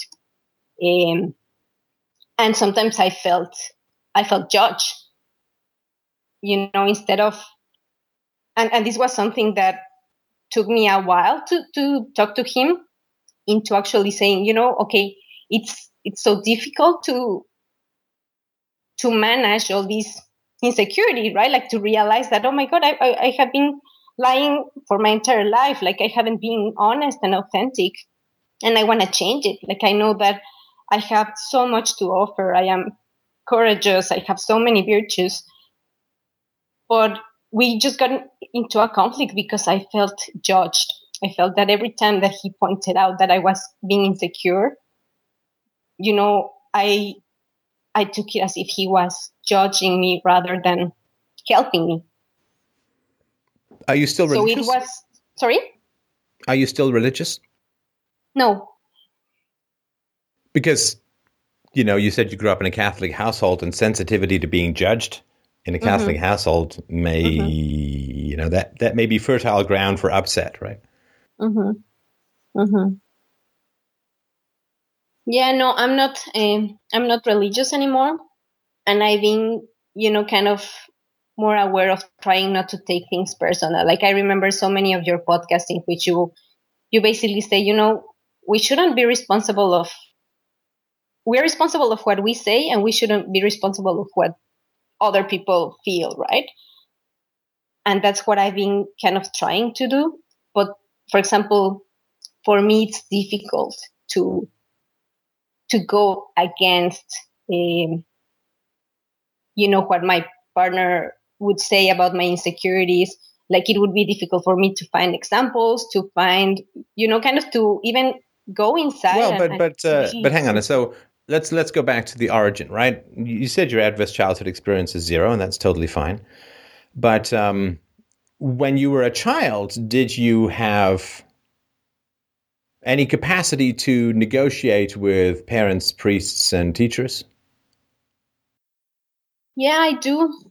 I feel that I did. I think I am the youngest of 3, and there's a big gap between my siblings and I. However, I felt listened.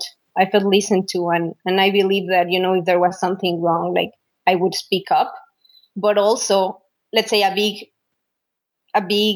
thing that I found out was that my parents are just the same. There have been really, really important things happening for my siblings, and my parents didn't stand up as they should have. They would be always supportive and, kind, and but they wouldn't actually stand up or they didn't stand up in really difficult situations that my siblings were facing. For example, my brother, he married a woman that, she's kind of the best example of a red flag woman. Yeah. And my parents, well, yes, they were kind of telling him, like, oh my God, why are you marrying, so young? Like, are you sure? But I guess it was not enough.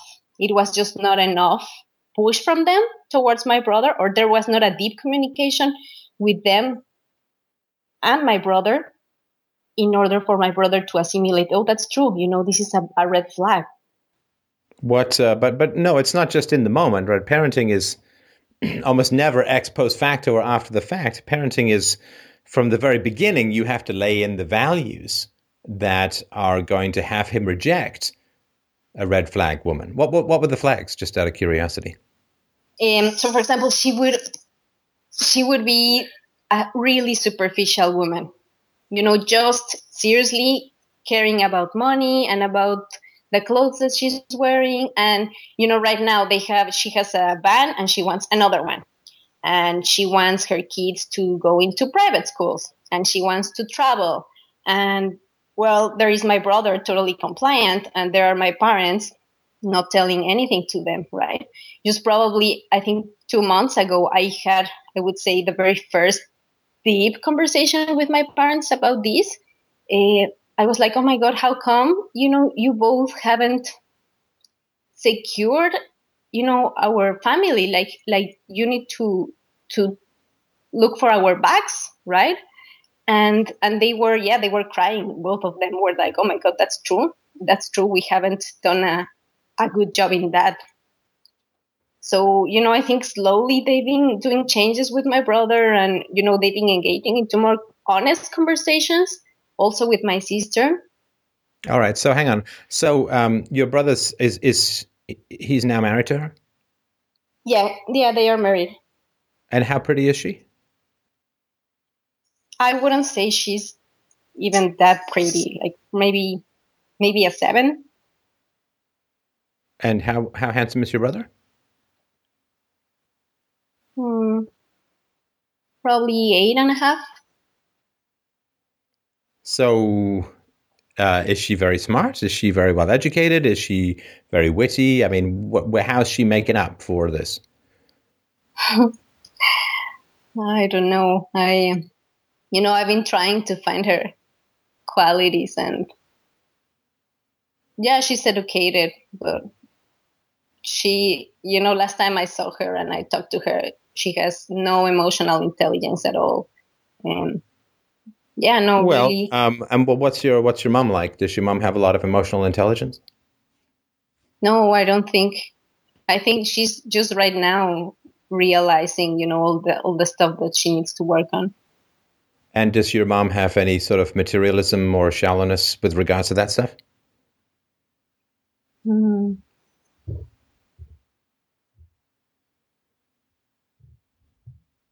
I don't think so. Like, at least my experience,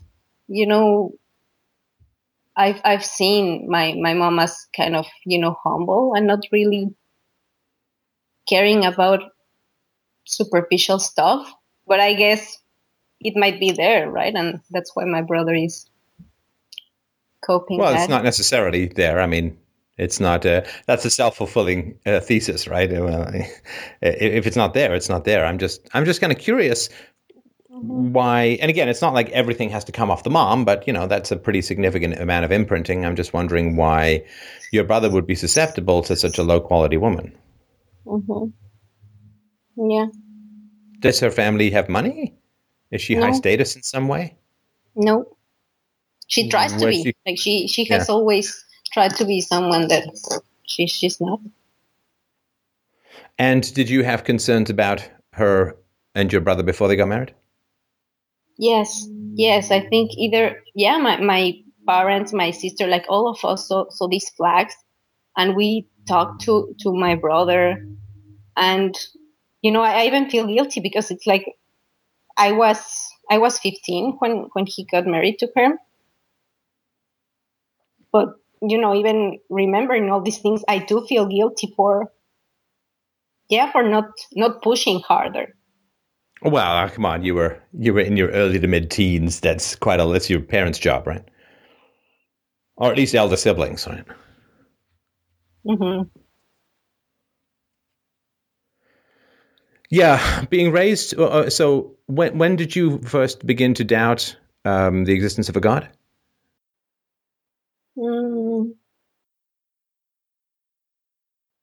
Maybe 8 years ago, 10 years ago. Like I was never, for example, my family, yes, they are Catholic, but they wouldn't be super Catholic in the sense that they don't go to church every Sunday or something, but they do. They are Catholics. And I guess I was never really engaged, like I would only go to church for weddings or so.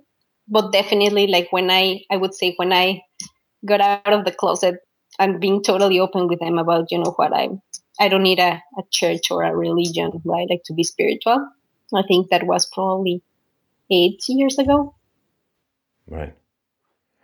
Yeah, I mean, the challenge, of course, with being raised religious, and this is not true of all religions, but I think it's pretty true of most religions, is that, like, the naked eye cannot see a sunspot against the sun because the sun is so damn bright. I mean, I remember when I was a kid, I used to measure a sunspot. I bought myself a little telescope, Consumers Direct all the way, ShopRite, baby. And you could point you can never look at the sun, of course, directly through a magnifying anything, but I'd take the telescope, pointed at the sun, and you could see sunspots, and you could map sort of solar activity on a piece of paper and all that. I did that for a while. And you can't see the sunspots because you're looking at the sun. You also can't see anything on the other side of the sun. The stars show up during an eclipse, and then they vanish when the sun comes out from behind the moon, from the other side of the moon. And my concern with religion in particular is that relative to a deity, you are less than a sunspot in the face of omnipotence and omniscience, that a mere individual disappears against the divine. The divine eclipses the personality. We're all on the other side of God, and we can't see ourselves because the deity is so huge. And my concern is that the size of the deity is the diminishment of the individual. You see, if you, I say, worship a human being, right? Like if you have a hero, then that hero is of a human dimension, And to some degree, what one man or woman can do, another man or woman can do. So if you have a human hero, then you can aim to reproduce some of the characteristics of that hero. And that means that your hero worship is kind of like a grappling hook that pulls you up to the next level. But with a deity, with a god, you can never, ever, ever get anywhere close. You are infinitely smaller than the deity. You can't ever get there. You can't ever achieve perfection. I remember flipping through the TV years ago and I saw some show. So it was one of these Law and Order shows or whatever, I think. And the guy was swearing, the policeman was swearing vengeance, and he's religious, right? And the other character said, well, that's not what Jesus would do. Jesus preaches forgiveness. And the guy said, well, Jesus is perfect. I'm not. Which I thought was something really, a good little line there, something to really chew on mentally. But he's saying, I can't get there, so it's of no use to me. I can't get to perfection, so it's of no use to me. And in a lot of ways, having an impossible moral standard is a way of excusing yourself from moral standards. Jesus is perfect. I'm not. I'm flawed. I'm sinful. So I'm not responsible for doing that because it's impossible, right? And, I can't sing as high as Sting or as well, so I'm not going to try, And this aspect of things is really essential, I think, to see or to grasp, because the primary relationship that children who grow up with religion have is with the God. It's with the deity. Now, in the deity, there is no negotiation. You negotiate with equals, and you don't negotiate with deities. I mean, I know people make their bargains, like, oh, Lord, please let me arrive home alive, and I'll sacrifice a goat tomorrow or something. And I think that was the last time I ever had any religious sentiment was when I was 19 and I was in a tent way deep in the woods, panning for gold and looking for gold. And I could have sworn there was a giant bear. I didn't even know if there was or not, but there was sounds of a snuffling, and I saw this giant shape going around the tent. And, of course, I'd hung up my food in the tree like you're supposed to, but you never know when those claws are going to come through you, ghetto style, and just take you limb from limb.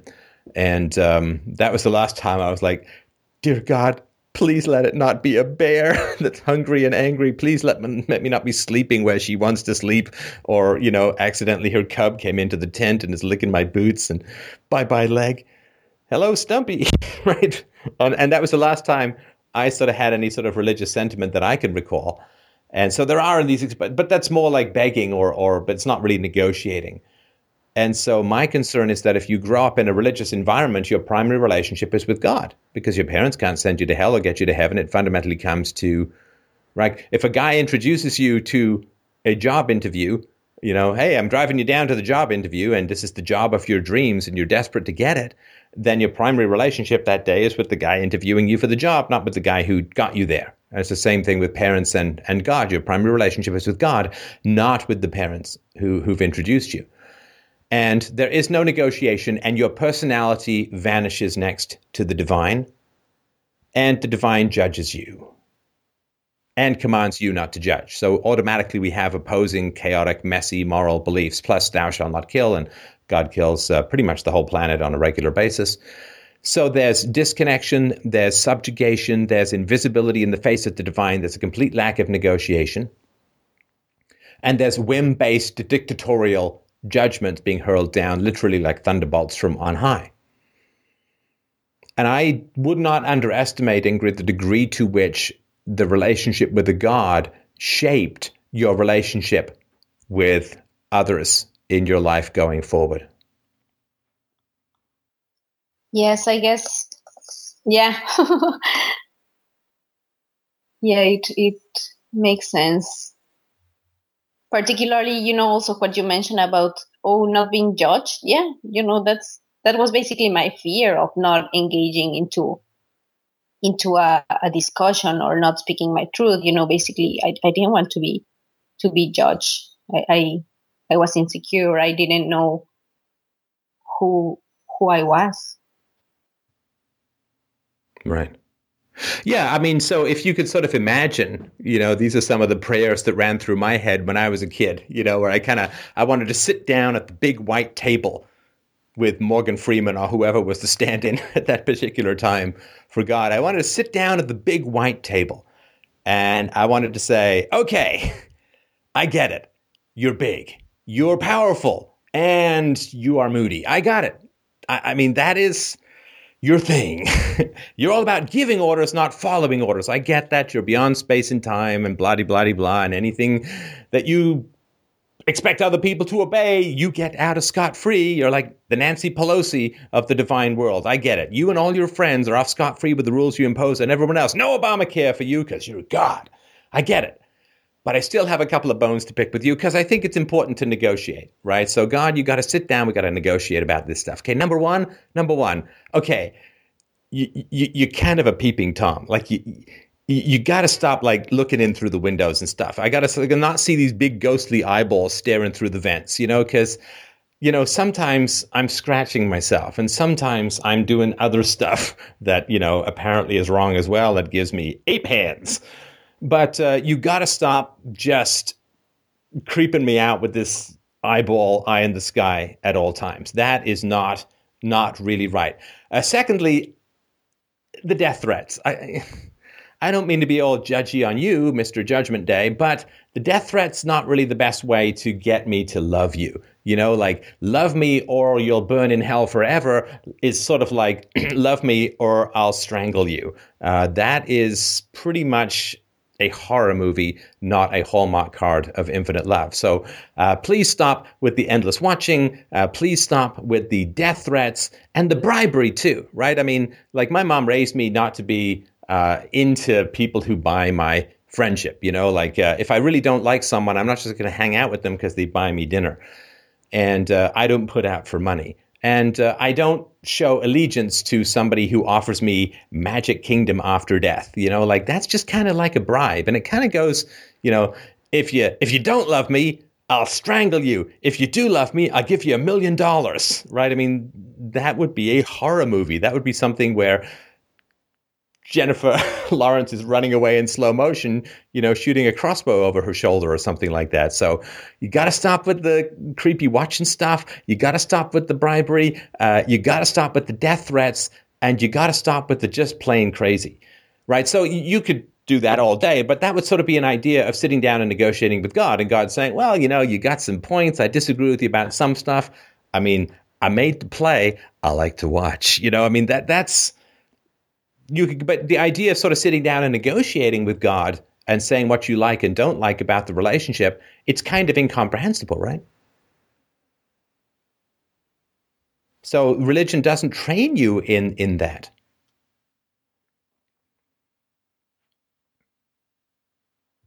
Yeah, no, that's true. Religion shows you, it's better to be afraid, to have fear, to follow everyone.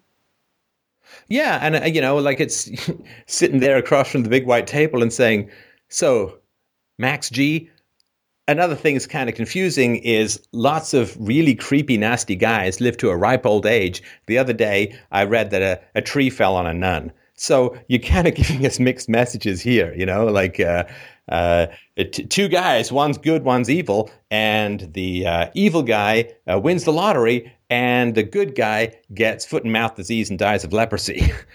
You could switch that up a little bit. Like if you were writing a play, that would be kind of confusing. And given that you are writing a play called Us, maybe you could straighten out a little bit this sort of stuff. So maybe a few less giant sinkholes opening up under orphanages and a few more lightning strikes on the bad guys. That would be a little less confusing because right now it looks kind of random.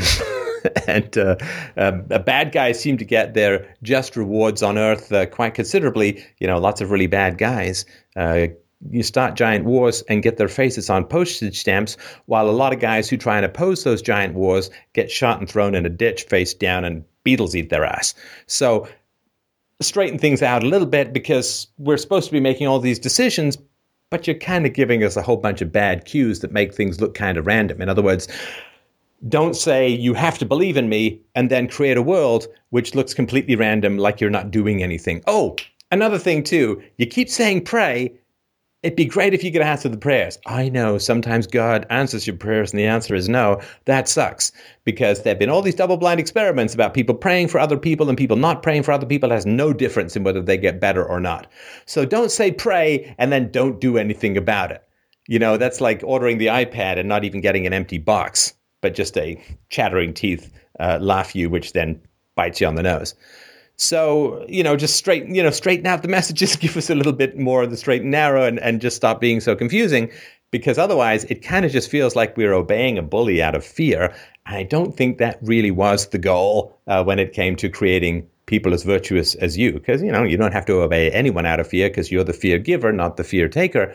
So if you give us all this random stuff, you don't answer prayers, good people die like dogs while the evil flourish, and then you complain that we choose evil over good sometimes, it's kind of stacking the deck.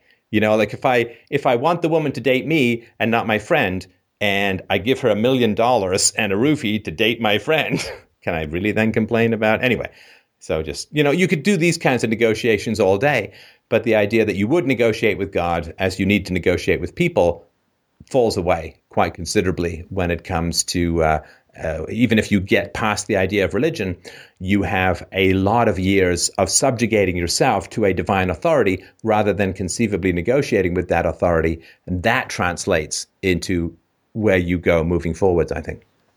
Mm-hmm. Yeah, that was going to be my question. How can I break the pattern? Right now that I've been trying to be more honest, and it feels good. It feels just so good to be clear and to be just to speak what I am actually feeling and thinking. But sometimes it's frustrating because I don't know, I guess I'm still afraid of being totally me. So how? But are you do you have people's agreement for this plan in your life? What do you mean?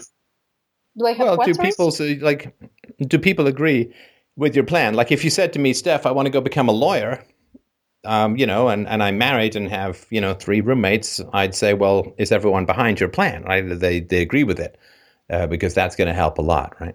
So are people, does your partner, do your friends, do your family, do they all say, yes, this is an important thing to do, we support you, we're behind it, and we're with you?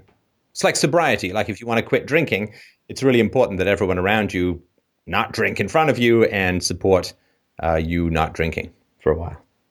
Yes, I do feel supported, and that is huge, right? Because I honestly don't feel that I am just walking this path alone. I do feel supported. Good. Really, even my parents, they are like, I feel there's some light, in there with our latest conversations, and even my mom, she just mentioned that she wants to go into counseling. And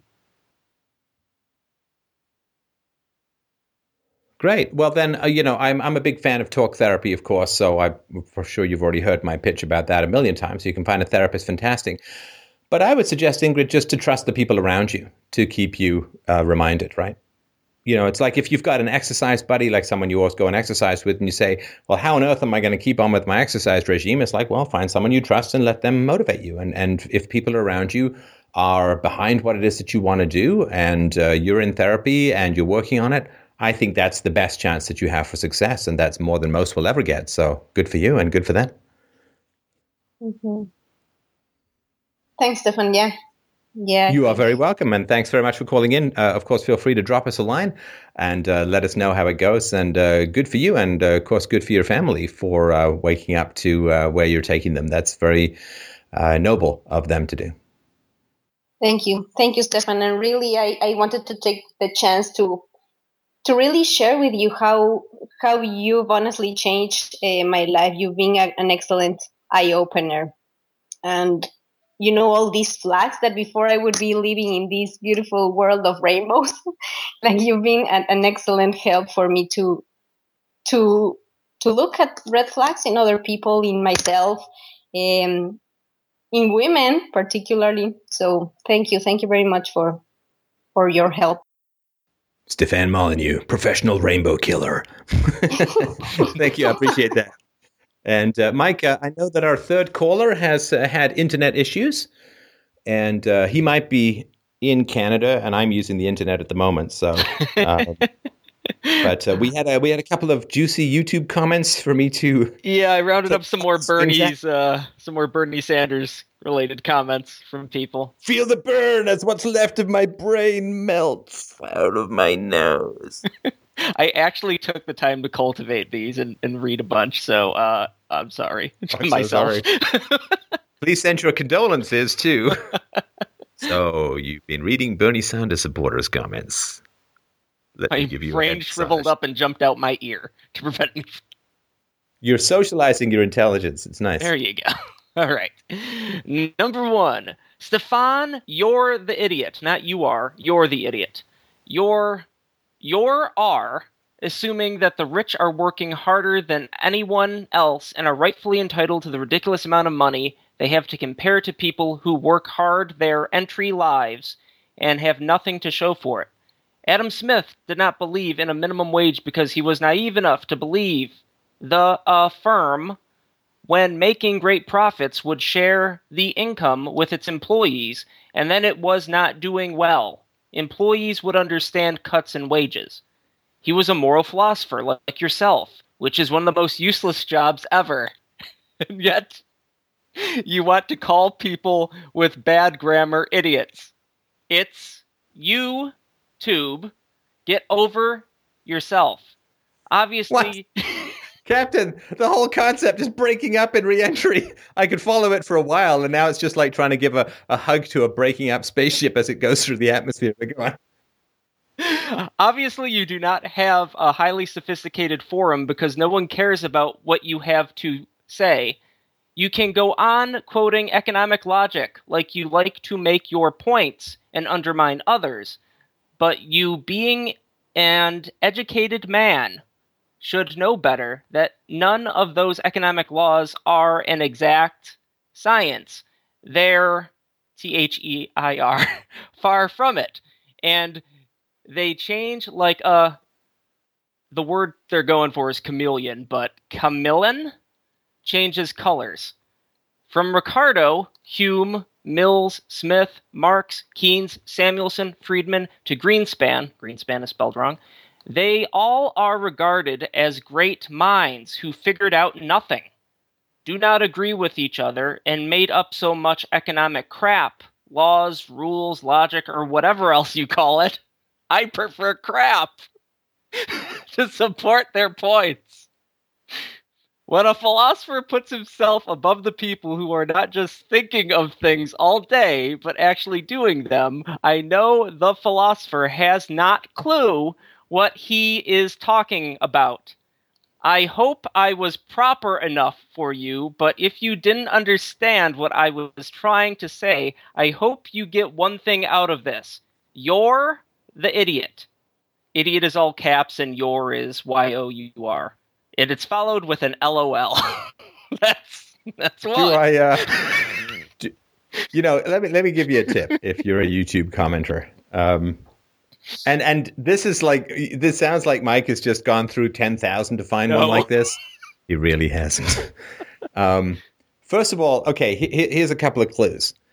Number 1, if when you're typing, about 2/3 of your response has a red squiggly underline to it, you may not be gaining the upper hand in the intellectual thrust and parry of debate. It's just possible. Maybe they just think that means the word is feeling the burn because it's got the red underline underneath. My word has jumped up and down on your argument to the point where it's a squishy red substance underneath my typos. Like in Bernie Victory, Sanders' it's like Godzilla versus Bambi. I'm sorry? Like in Bernie Sanders' hypothetical budget, it's all in red. So I guess it's A, because it's Bernie, so... And B, because it's a deficit, and C, because red is the color of communism. I like that. Triple layer joke. I like it. Tastes great and more filling. So that's one clue. The second clue, of course, is that if you're going to enter into a sword fight, it's really important not to just slash yourself first. Like if there's lots of blood flying around in the sword fight, but it's all yours, you're not going to win. And boy, I mean, I don't even know what to say about that. That's like someone who just, oh yeah, you think you're a good chess player? Look, I can pee on the chessboard. Victory! Well, I'll tell you what, you can keep the chessboard, but it's still not a victory. I will retreat, but only because I don't like splashy, gross stuff. So I like when people alert us that nobody cares what you think, Steph, but then they spend a lot of time writing a big comment in response to something that you've said. And the other thing, too, just because you can't understand it doesn't mean that it's useless. Like, I'm not very well versed in the mathematics behind quantum theory. I don't think quantum theory is useless. I just recognize that there are people way smarter than me in the field who know what they're doing, and I accept the evidence. So I don't know what philosophers do, so it's useless. Well, I'm almost sorry that we have to carry you with our intelligence to a better place, because it almost feels like it would be better for the gene pool to leave you behind. But we're nicer than that. So fine, come on to the future. We'll save you too. And I'm going to quote a list of all these public intellectuals that have accomplished significant things. We can argue good or not.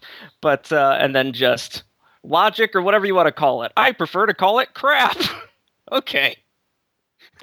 Well, here's the tragedy too, right? And this is it's a sad thing in a way. Like they've done a lot of tests, and the tests are and yeah, Mike, if you can put it in there, I'd like to see a little bit more of these. I guess you could call them sentences if you can put them in the chat. But they've done a lot of tests, and what they found is that if you want to judge someone's success in, say, their job, just give them an IQ test, and that's pretty much the best predictor. It's better than your references, which are just like friends you've worked with who've agreed to lie about you, whatever, right? I mean, it's not a very objective way. It's better than your resume. It's better than where you went to school, although that certainly does help. But IQ tests are what determine your job success. Most, not all of it and so on. And yes, there's a little bit of emotional intelligence, but that's only 2 or 3% of the average job. Emotional intelligence is just something that's invented to make emotional people, women, feel better about not doing as well on IQ tests. It's just your consolation prize. You don't have as many brains. Here's a little bag of feels to make you feel better. You don't need a lot of emotional intelligence to know not to piss on the chessboard. Yeah. So if you are dumb, and I don't think this is just a matter of not knowing English, I think I have to go a little further than that. Somebody who is just currently walking into a wall is not just not great at gymnastics. It goes a little bit deeper than that. But if you are not very intelligent, then why people get paid a lot is incomprehensible to you, because you don't know why they're getting paid, because you're not smart enough to know how not smart you are. I mean, there's nothing like great intelligence to make you humble, because when you become really good at something and you invest the 10,000 hours to become really good, and I'm cooking at 45,000 or so on philosophy, but when you put a huge amount of effort into becoming really good at something, you get how specialized you are. Naturally, you're specialized, and you get how incredibly difficult it is to become good at other things too. And if you're not good at anything, then why anyone gets paid a lot is incomprehensible. Like, William Hung, if you ever want to hear some cat scratch fever, just Google him. He's a bit pitchy, right? He was a really bad auditioner for American Idol back in the day. He obviously thinks he's a great singer because he went and auditioned for American Idol. And, maybe he has no idea why Kelly Clarkson won or whoever won that year. And for him, he's such a bad singer and, I don't know, has never recorded himself and played it back. He probably has no idea. Oh, it's all politics, man. She's just pretty, And nobody loves him enough to tell him he's not a good singer either. Yeah, it's just pretty. Like, there's no such person as Neil Young or every single one of the man trolls in Rush. But anyway, that's a topic for another time. But yeah, so, I get it. I mean, this guy is IQ 85, maybe. And he just doesn't understand. They get paid a ridiculous amount of money. It's like, yeah, because they're way smarter than you. And, whether that's the result of this guy just never reading a book or deciding to play video games, or maybe there's something just the way his brain is, I don't know. It doesn't really matter. But it would be ridiculously immature of me to be offended or upset by anything like this. This is a temper tantrum that is occurring when you bring a child to a business meeting.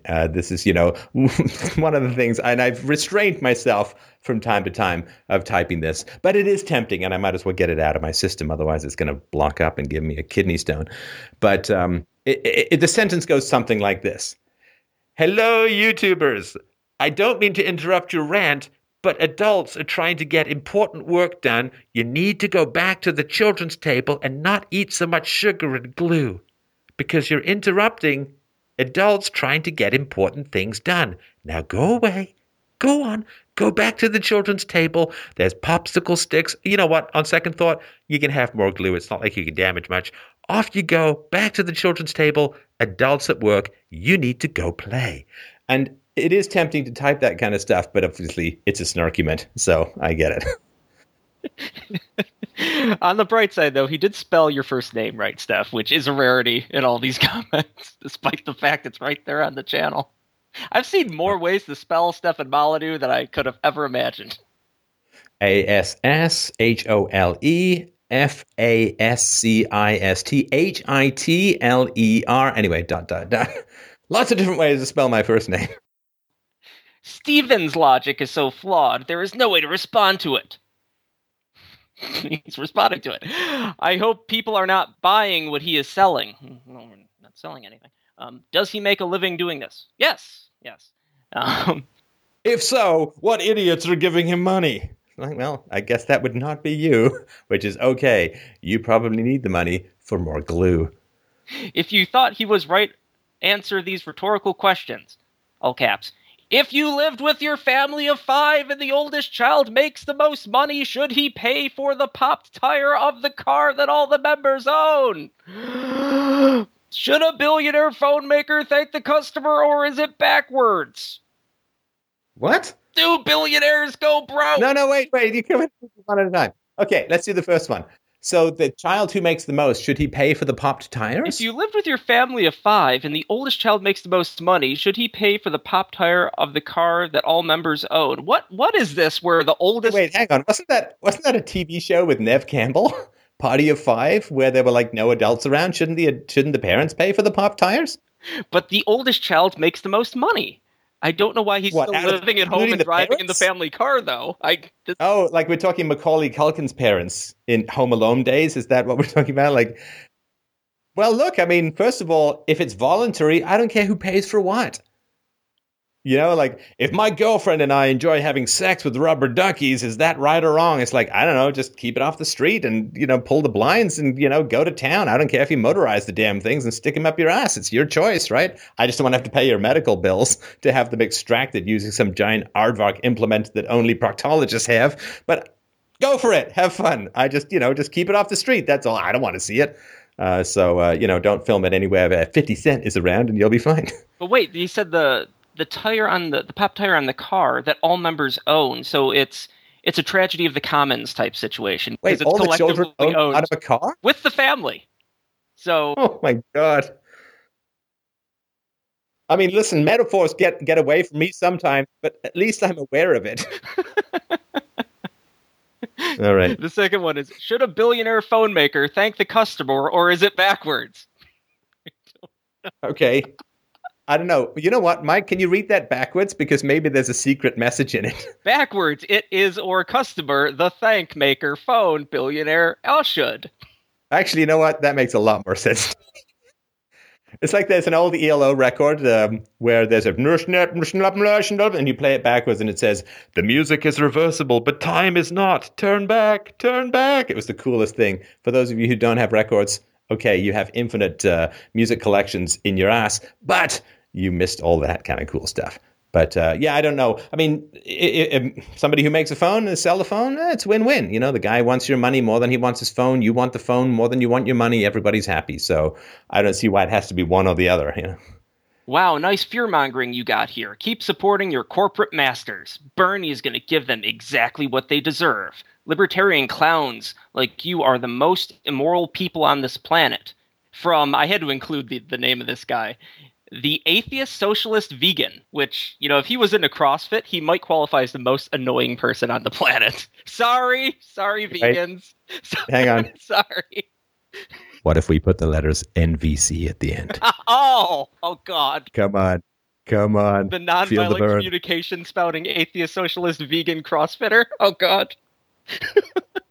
It just spontaneously combusts from having to talk to tell everyone about this stuff nonstop. Can we put just saying at the end? Just saying. Just saying. Well, then why say it if it's just this? If you don't stand behind it, stand behind your words or shut up. Anyway. Fuck you, Steve. How's that So for wait, feedback? am I actually in the category in this person's brain of the most evil human beings on the planet? The most immoral people on this planet. Libertarian clown. Most immoral people on this planet. Libertarian clown. Face-eating hobos, people who start wars, rapists, pedophiles. Like, okay, let them go free. But that guy on YouTube, holy shit. I mean, we got to get that. I mean, I don't even know what to do with him. There's no fires of hell enough to rain down on that spotty forehead to make him pay enough for his crimes about humanity called speaking, having thoughts and opinions and providing evidence and talking to experts. Because that's, okay, there are people who rape babies, and lots of them seem to congregate in South Africa. You can check out our presentation, The Truth About South Africa, for more on baby rape. Boy, there's marketing if ever there was stuff. Lots of people who rape babies in the world, but there is this guy on YouTube who says stuff that you don't have to listen to. Get him! So, yeah. I'm sorry. I'm just thinking about libertarian clowns. I mean, do you hire a libertarian clown to come to your child's birthday party and he explains welfare to them and, maybe out of balloons he creates a replica road to show how it would be built in a free society? I don't know. But I think you may be overcomplicating it, Mike, because libertarian clowns, you just put them in academia. Isn't that just what you do? Free market is great for everyone, but I want tenure. That's so important because free market produces quality, but I'm in academia, so I'm not subject to the free market. So I guess I suck by definition. Don't worry. If we educate everyone about the free market, they'll totally want the free market. I have a PhD in economics, and I want academia. No. Sorry. I was hoping you wouldn't make that connection. Wait, do I have a sabbatical already? Bye-bye. That is gone. Oh, boy. The next one was all caps, fuck you, Steve. How's that for feedback? I don't know who Steve is, but he doesn't like him. That's very clear. Maybe he wants it. Oh. People are always like, fuck you. Like, that's a terrible thing. I think guys like to get fucked quite regularly. So, more cake, person who likes cake. More wine aficionado. I mean, fuck you, human being who likes sex. I do not think this word means what you think it means. I read an article on one of the terrible liberal sites that I'm not going to give any promotion by mentioning it, but it was talking about the users of Grindr and some other gay like dating apps or something, how they're racist because they often put things like no Asians or no blacks in their profile. And apparently someone has done a study. Yes, I'm sure it's being publicly funded too, folks. A publicly funded study on racism in dating profiles. And they've come to the conclusion that, yes, the use of, no blacks or no Asians or no fatties or something like that. This is racism. This is the social justice warriors' most important thing they need to tackle next is someone and their sexual preference and who they would like to sleep with or not like to sleep with. You're a racist if you don't like sleeping with Asians, folks. Just so you know, if you didn't figure that out. If you like blondes, you're just a brunettis. So yeah, I don't know what to say about that. I mean, isn't gay just sexist then? I don't like to sleep with women. I like to sleep with men. I guess I'm a misogynist. Gotta be. Oh man. I have a preference for whatever reason for a particular person and body type, and therefore everyone else feels the wrath of my penis absence. So horror. If you like Wow. thin people, you're fat shaming. This, oh god. Wow, how can somebody be such an idiot? Question mark. Democratic, Demokatic, shows some SZIALISMU. Mike, you got to paste that. I don't know. You just like basically it sounds like you're coughing up a typewriter. I don't know what. Was my band on the call? Oh look, it's a found poem. Okay, wow. How can somebody be such an idiot? Democratic socialism work in Germany, France, Austria, Netherlands, Belgium, Sweden, Norway, Great Britain, etc. And all these countries have billionaires enough. Not as much as America, but still a high number. Number, that's a Hummer you get when you're numb. Government, wait, no, you pasted something else. What? Government, there's work for ordinary people. You like hearing yourself speak, don't you? You know what's so funny? Because people say, oh, he just loves the sound of his own voice, and that's my contribution to the argument.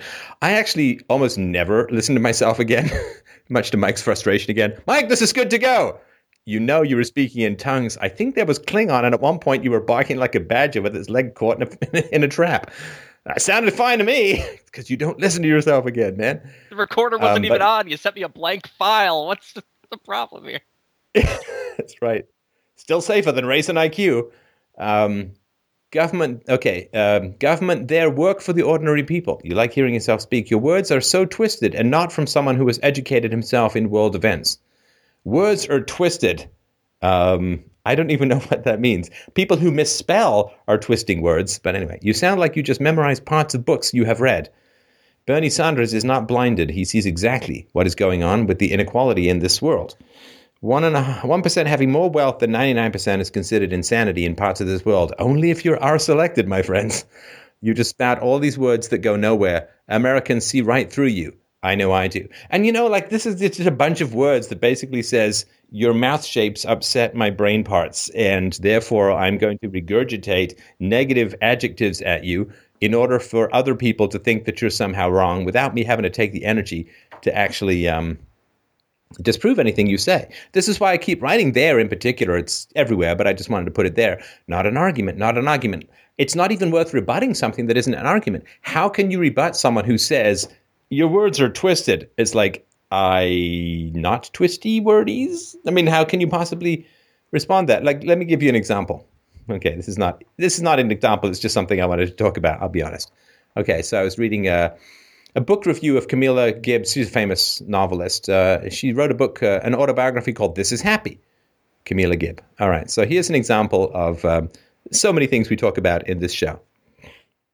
They describe, she says, born in England, she came to Canada as a toddler with hopeful parents desiring new world freedoms. That dream remained wholly elusive. A reticent mother, an unstable, alcoholic, and increasingly erratic, bitter, paranoid, monomaniacal, cruel father. Mike, can you see any of the imbalance here? Maybe if I squint. It's tough.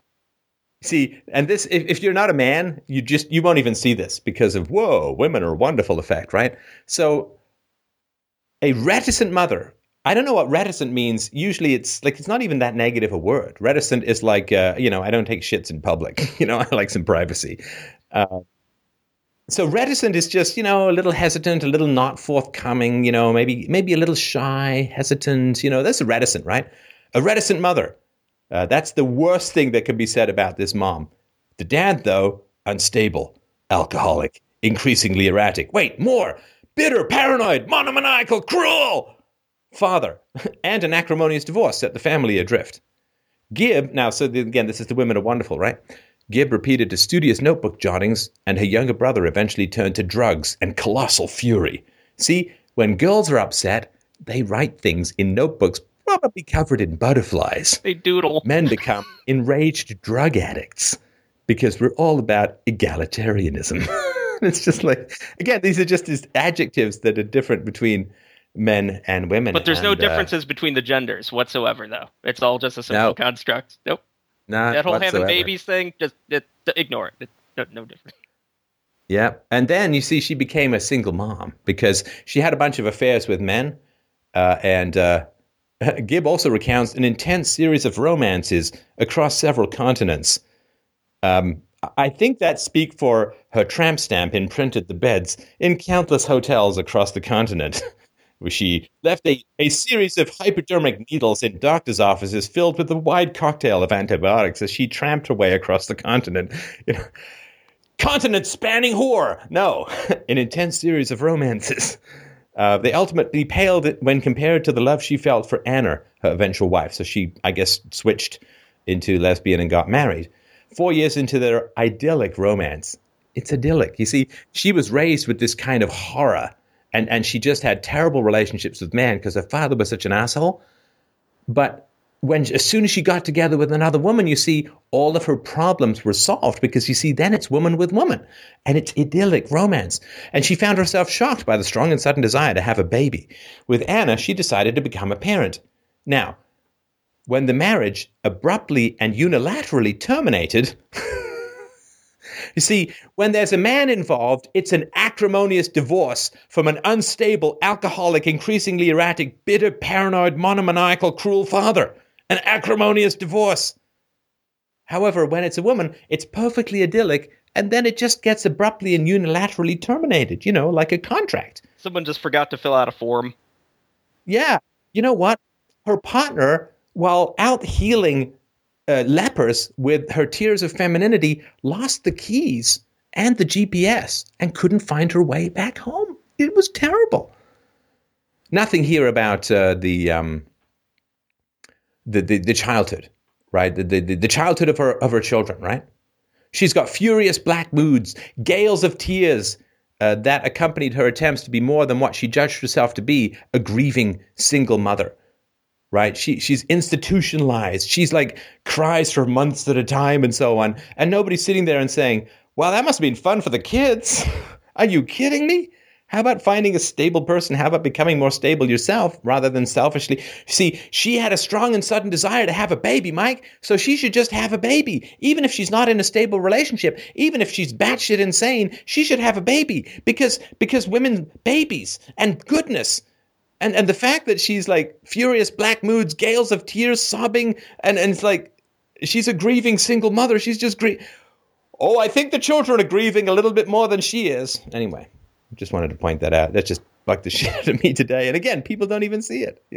She's recovered slowly. It's like, oh man, people don't see it. They don't see it. Anyway, we're working to help them. Let's do one more. Well, I'm going to do one more stuff, and then you're going to read these as a follow-up based on this one more. That's the plan. All right. This guy has a condo on Bullshit Mountain. This guy has the most pretentious voice. He's like a Scot feigning American English. What a total wanker. Okay, Steph, so I want you to be a Scot feigning American English and read these next. All right, give me one. Let's do it. All right, are we ready? Let's see here. Wait, these two, right? All right, I can't. All right, here we go. This is an American trying to feign, a Scotsman trying to feign an American accent. I can't even begin to describe everything that's wrong with us. I need to write a full paper on the ludicrousness of this man's callousness and vitriol to even start deflating my exasperation. Unfortunately, I only have a shitty college degree, so I guess I can't. Oh my God, I gotta break my head. I think we were whiplashing so far across the world in random accents that I think I actually saw the moonscape up close at one point. Wait, maybe this one could be Brigadier General, blah, blah, blah. All right, are we ready? This guy is an ignorant bigot with massive ego issues. Notice how he's trying to his best to look and sound intelligent. But the more he talks, the more he sounds like a typical asshole with all the answers. So what he's saying is that assholes typically have answers. You may be looking at the wrong place for your answers. My asshole has these answers. I like darkness, and I like to get rid of food, and I also like to get rid of gas. Those are the only answers that my asshole has. So unless it's darkness, food evacuation, or degassing, I don't really think you're looking in the right place for your answers. If you like us reading the Bernie Sanders comments, let us know. People seem to like the last one, so if you like it, it will continue. Yeah, boy, here's another tip, just for people on the internet. If you want to rebut a, rationally presented argument with evidence and sources, if you spend much more time, or rather, if you spend all your time describing how wrong the other person is, rather than actually pointing out where the other person is wrong. If you spend all your time describing how wrong the person is and none of your time showing how that person is wrong, you will not be taken seriously by anybody with half a brain, right? It's one step up from my feelings are hurt, therefore you're wrong. First of all, I'm a philosopher. If your feelings aren't hurt, I'm not doing my job. Sorry, the whole point of a philosopher is to bring surprising new perspectives based upon unthought of universalities to the general population. And so, yeah, of course your feelings are going to get hurt. That's the whole point, What do you mean slavery is wrong? My feelings are hurt. Okay, well, that's too bad. What do you mean women should be equal? My feelings are hurt. Well, that's that's too bad. Well, what do you mean the sun is the center of the solar system? God's feelings are hurt. Okay, well, I care about that because his application called Tinder is lighting people on fire. So if he swipes left, oh, that's hot. Wait, no, that's really hot. Ah! That's not what we want. When God swipes and says, I find this person hot, a lot of people tend to light a fire underneath him. So yeah, just, if you find yourself typing a bunch of stuff which has no intellectual content, but it just seems to give the impression that someone is wrong, the only people you're fooling are people who will never show up on the intellectual landscape, right? All you're doing is you're giving sunscreen to cave dwellers who will never see the sun. They're never going to show up in the debate. The only people you're going to convince are people who will vanish in history like they never existed when it comes to the intellectual path of the species. If you want to disprove someone, take the work, figure out how to make an argument. And I say this with some sympathy because y'all have been raised on Xboxes in government schools, and so, I don't know, falling asleep and pretend rocket launches is all you have to bring to the ammunition of an intellectual firefight. But you really do need to figure out how to make an argument, how to rebut an argument. There's lots of guides out there on the internet, and it's really, really well worth your time to invest in it because right now you're kind of in the way. There's a beautiful play going on, and you're kind of running across the stage going derp, derp, derp, derp, when people are trying to get something beautiful accomplished.